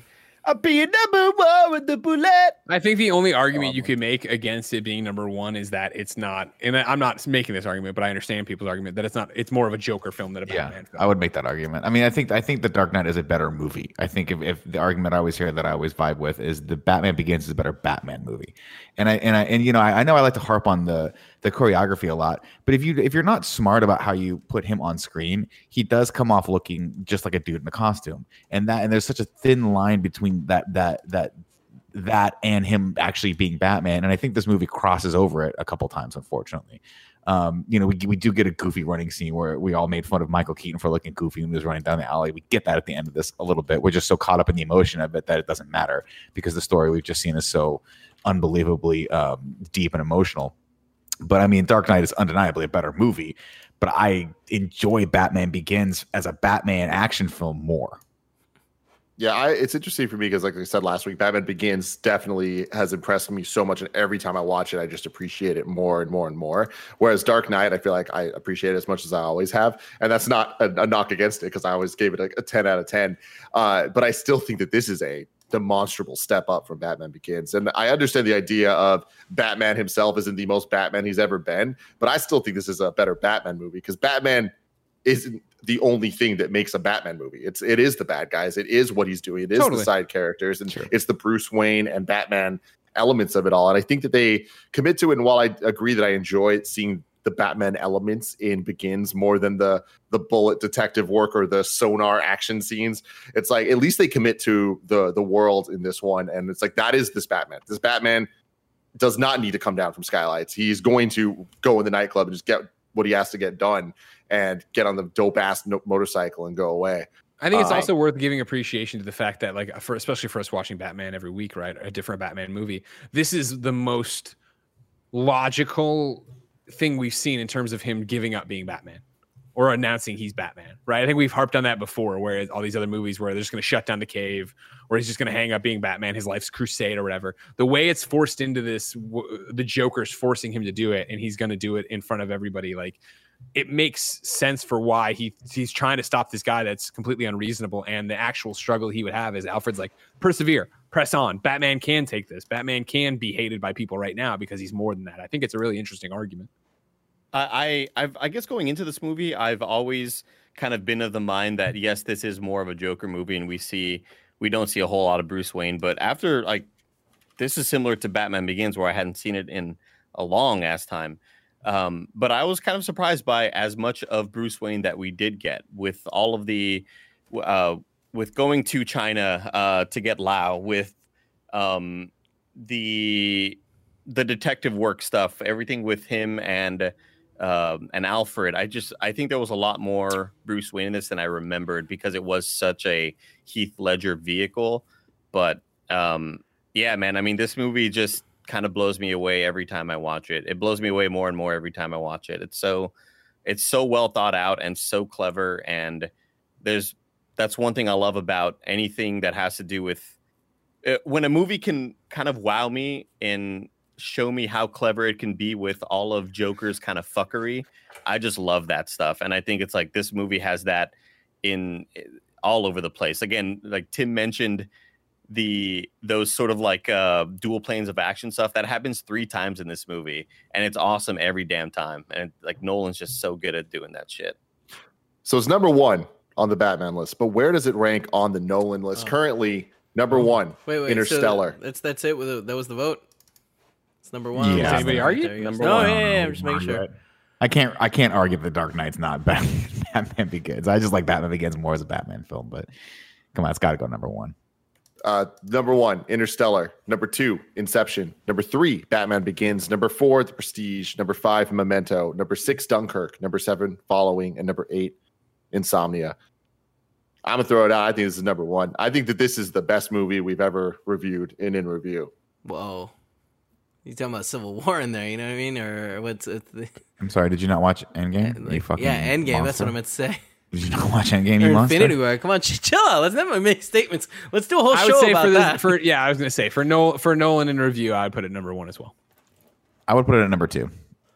I love that gravity, huh? I just love Interstellar. I love everything that movie is. I think it's so unique, and I think it's just that's more of a Nolan film. I think he did a great job with The Dark Knight, but man, when I watch Interstellar, it is so much more emotional for me on such a deeper level. And I think a lot of the science, because it is real, because he doesn't have any weird bullet magic bullshit technology in this. But he has the love thing. Because it is real. Because it's rooted in some level of like real science versus that bullet, which is just complete fucking magic. And what about the love thing? I thought you didn't like man.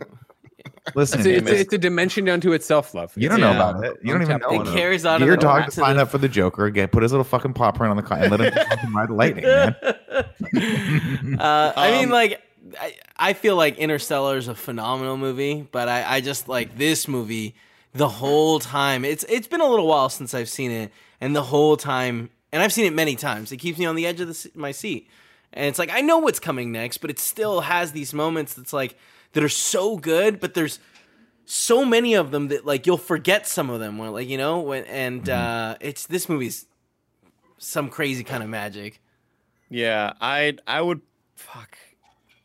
I want to give extra points to Interstellar and Inception for them being these sort of like original concepts and just the thought that goes behind all the writing and the creativity that those movies have.